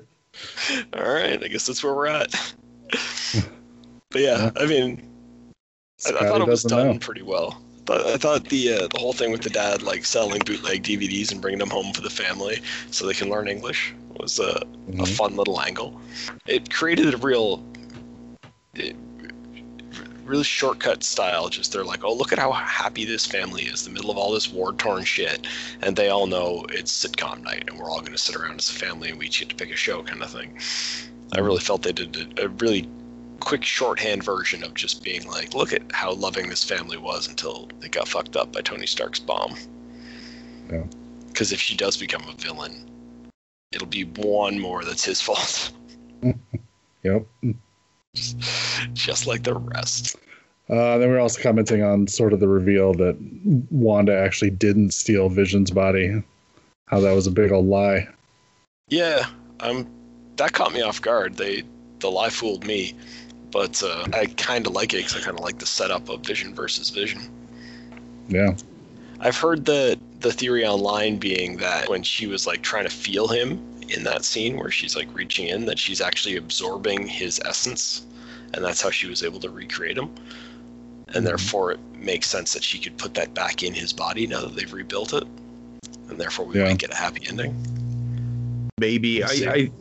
It might have been that, or it could also be the weird moment where she connected with the Mind Stone, since the Mind Stone is where his soul came from, if that makes sense. Yeah, I'm sure they'll explain enough of it in the next episode to make me happy. I don't think we're going to have... The thing about magic is, like, you can explain it for hours, and at the end of the day, it's like, well, it's magic, and that's why it worked out okay. And you're like, all right, that's fine. Like, it's just magic. I always find it's funny, the stuff that is like, as much of a comic book nerd as I can be sometimes, that the things that catches me off guard, I immediately am angry at myself for not have thought of that possibility. So like when White Vision popped up, I was like, why didn't I think of White Vision the second he was killed? Like, I should have. The second he was murdered in Infinity War, I should have been like, oh, it's okay. White Vision will show up here in 3 or 4 movies. There were people talking about the fact that he could become White Vision back then, but when they did this show and brought him back as not White Vision, it kind of people just were like, yeah, okay, then they're not doing that, or at least not doing that yet. So the fact that they hit it this well is pretty cool. Yeah.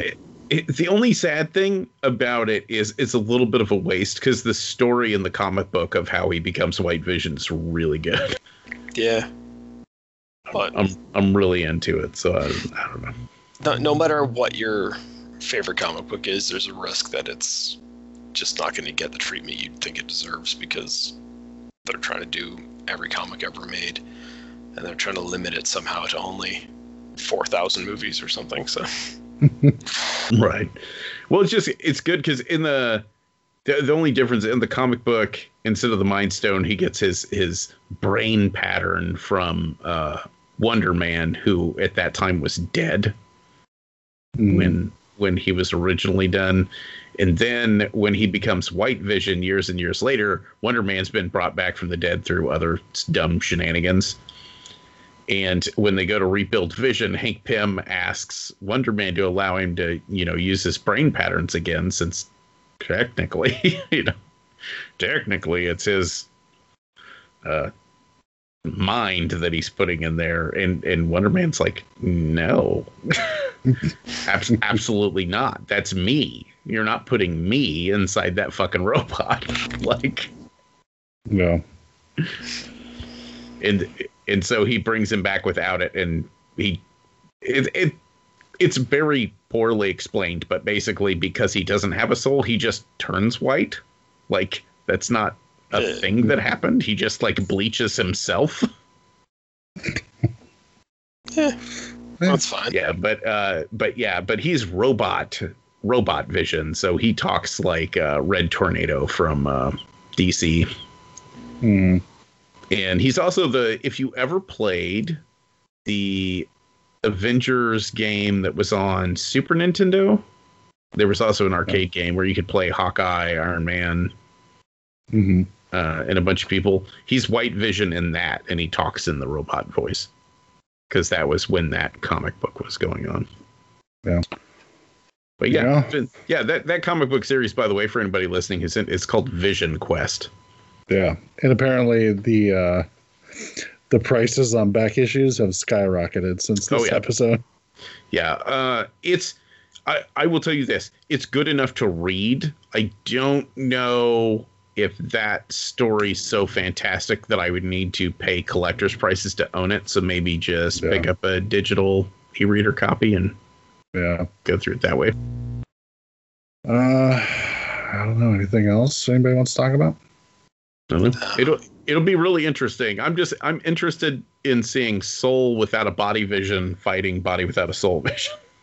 Yeah. And I feel like there's the super predictable ending of them merging together to revivify Vision, which almost assuredly means that's not what's going to happen. Which, when we were talking over chat, that's what I said I think is going to happen. So we'll see. I think it's very plausible that that's what happens, but I don't know. When was the last time Marvel did the absolutely most obvious thing? Because they're pretty good at getting you to expect something and then turning the screw on you. When was Captain Marvel out? I don't feel like they took a whole lot of chances in that movie. But I mean, it's fine. It had issues. You know what the sad thing is I don't want to be a dick, because, Brie Larson's fine at what she does and all that kind of stuff. But I want to be like, oh, they have so fucking replaced you. They already brought in your replacement, and she's so much better. Like, you're so fucked. She's so fucked. She's her getting phased out is now just fucking a guarantee. Yeah, we'll see. I mean, they've already got Captain Marvel 2 planned up, and this Monica character is supposed to be in it, so maybe that's where they'll kind of pass the torch and then never have to talk to Brie Larson again. Yeah, the funniest thing is, to replace her too, they don't even have to kill the character off. They can just be like, oh no, she flew out into deep space to take care of some important shit. Yep. The Brood landed on some planet. She's going to be fighting them for ages. The Brood. They should totally do a Brood infestation through a couple movies. I guarantee you that at the end of every Captain Marvel thing, she's going to fly off into space. That's how it's going to work, just because they can do it. And regardless of whether they're trying to get rid of the actress or not, it's like, just from a simple negotiating standard, you just, we made you fly away, so if we just don't make you fly back, Yeah, nobody gives a shit, Brie Larson. I was gonna say, there's all sorts of interesting things. We were talking about the mutants earlier and how hard it's going to be to integrate them, because, like we've said before, they don't play nice. They don't play nice with the rest of the Marvel universe. It doesn't hardly make sense. But even I was thinking, oh yeah, the Brood, they could kind of like bring them in real quick and then introduce them into space stuff, and that would give them some connections. And I was like, oh yeah, that's all completely fucking disconnected too. They have their own space villains, the Shi'ar Empire instead of the Skrull and the Kree, and then the Brood. And it's all also segregated. Yeah. I don't know. Maybe we'll get Space Punisher. Ugh. I mean, it can't be any worse than Frankencastle, I guess. I'll tell you what. I really liked Cosmic Ghost Rider. Yeah, I don't think I read that one. Yeah, basically Frank gets the Ghost Rider in him, and then he goes on adventures through space. Mm. Yeah, I don't know if that would make a lot of sense for the version of Punisher we have currently. If they decide to keep him around, we'll see what happens. Oh yeah, we did miss one more thing. Did you guys see the trailer for MODOK? Oh no, I forgot to watch it. Damn it! I don't think I've seen it posted anywhere. The most like the usual sites I look at, they haven't had it. It threw me way off. It was not what I was expecting it to be. Yeah, I was kind of expecting a tongue-in-cheek, humorous animated show, and instead it's like a very, very humorous stop motion animation show, like Robot Chicken, kind of. Interesting. Yeah, I'll have to look it up and watch it.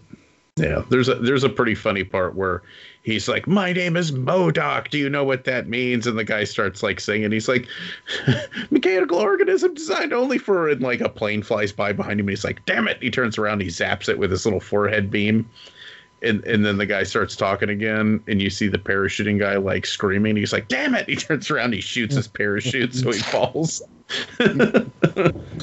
Nice. Is it still Patton Oswalt doing the voice? Oh yeah. Yeah. Patton Oswalt's doing the voice, and he's the showrunner. Oh, okay. Nice.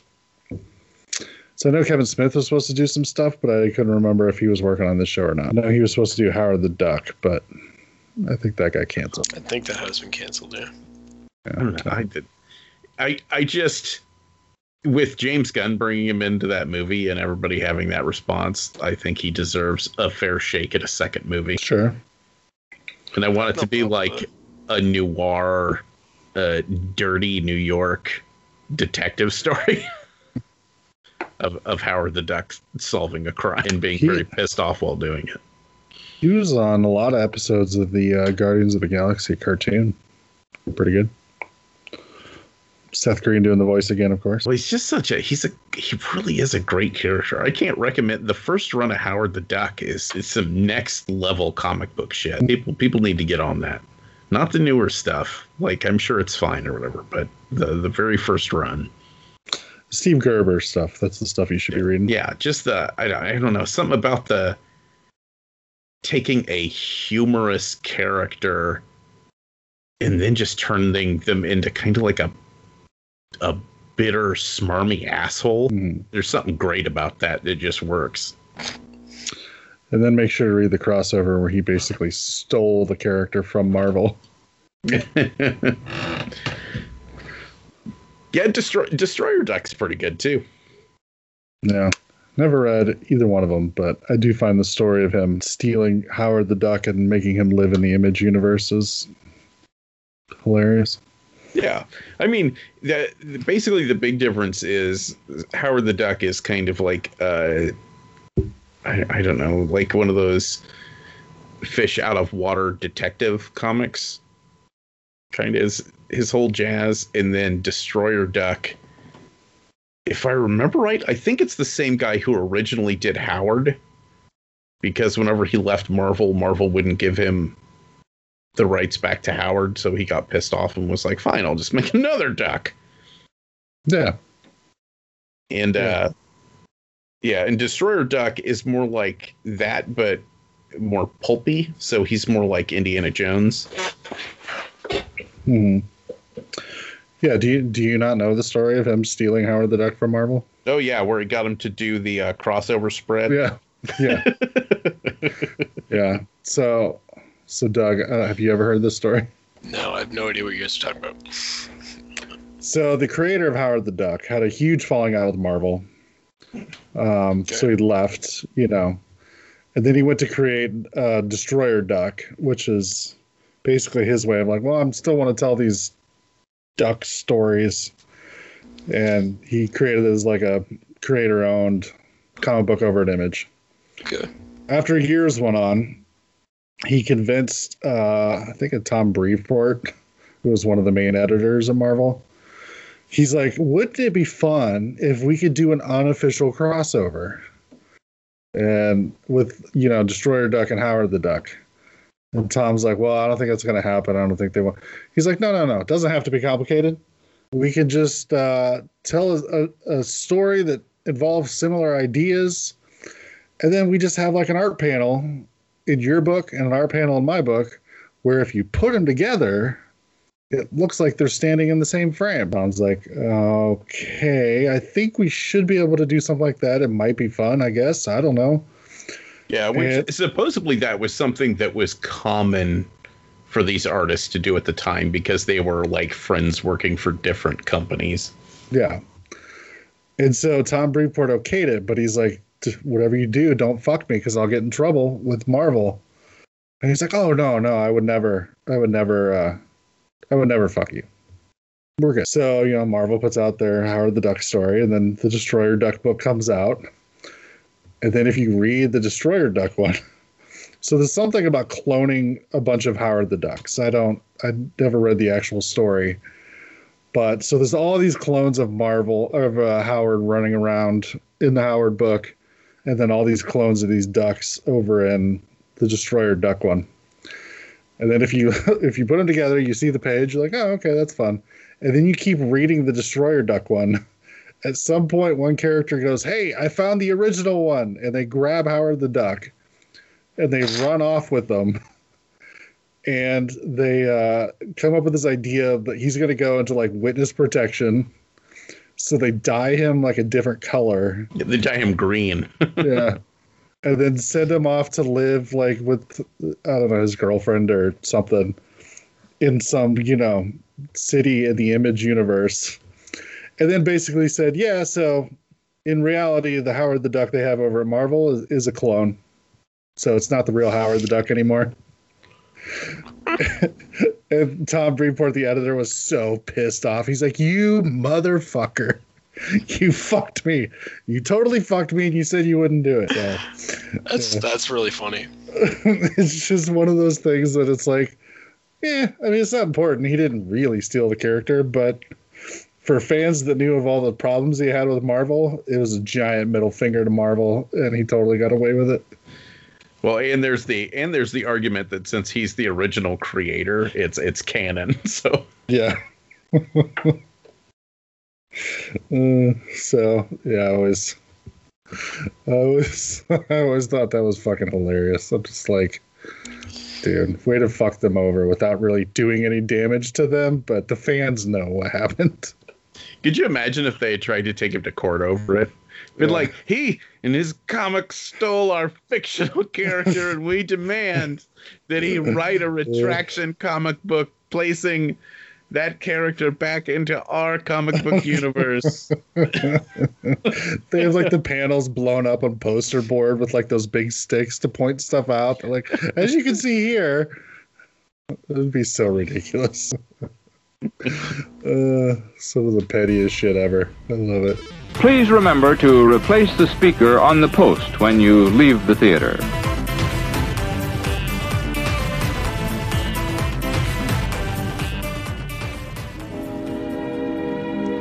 And now, folks, it's time to say goodnight. We sincerely appreciate your patronage and hope we've succeeded in bringing you an enjoyable evening of entertainment. Please drive home carefully and come back again soon. Good night.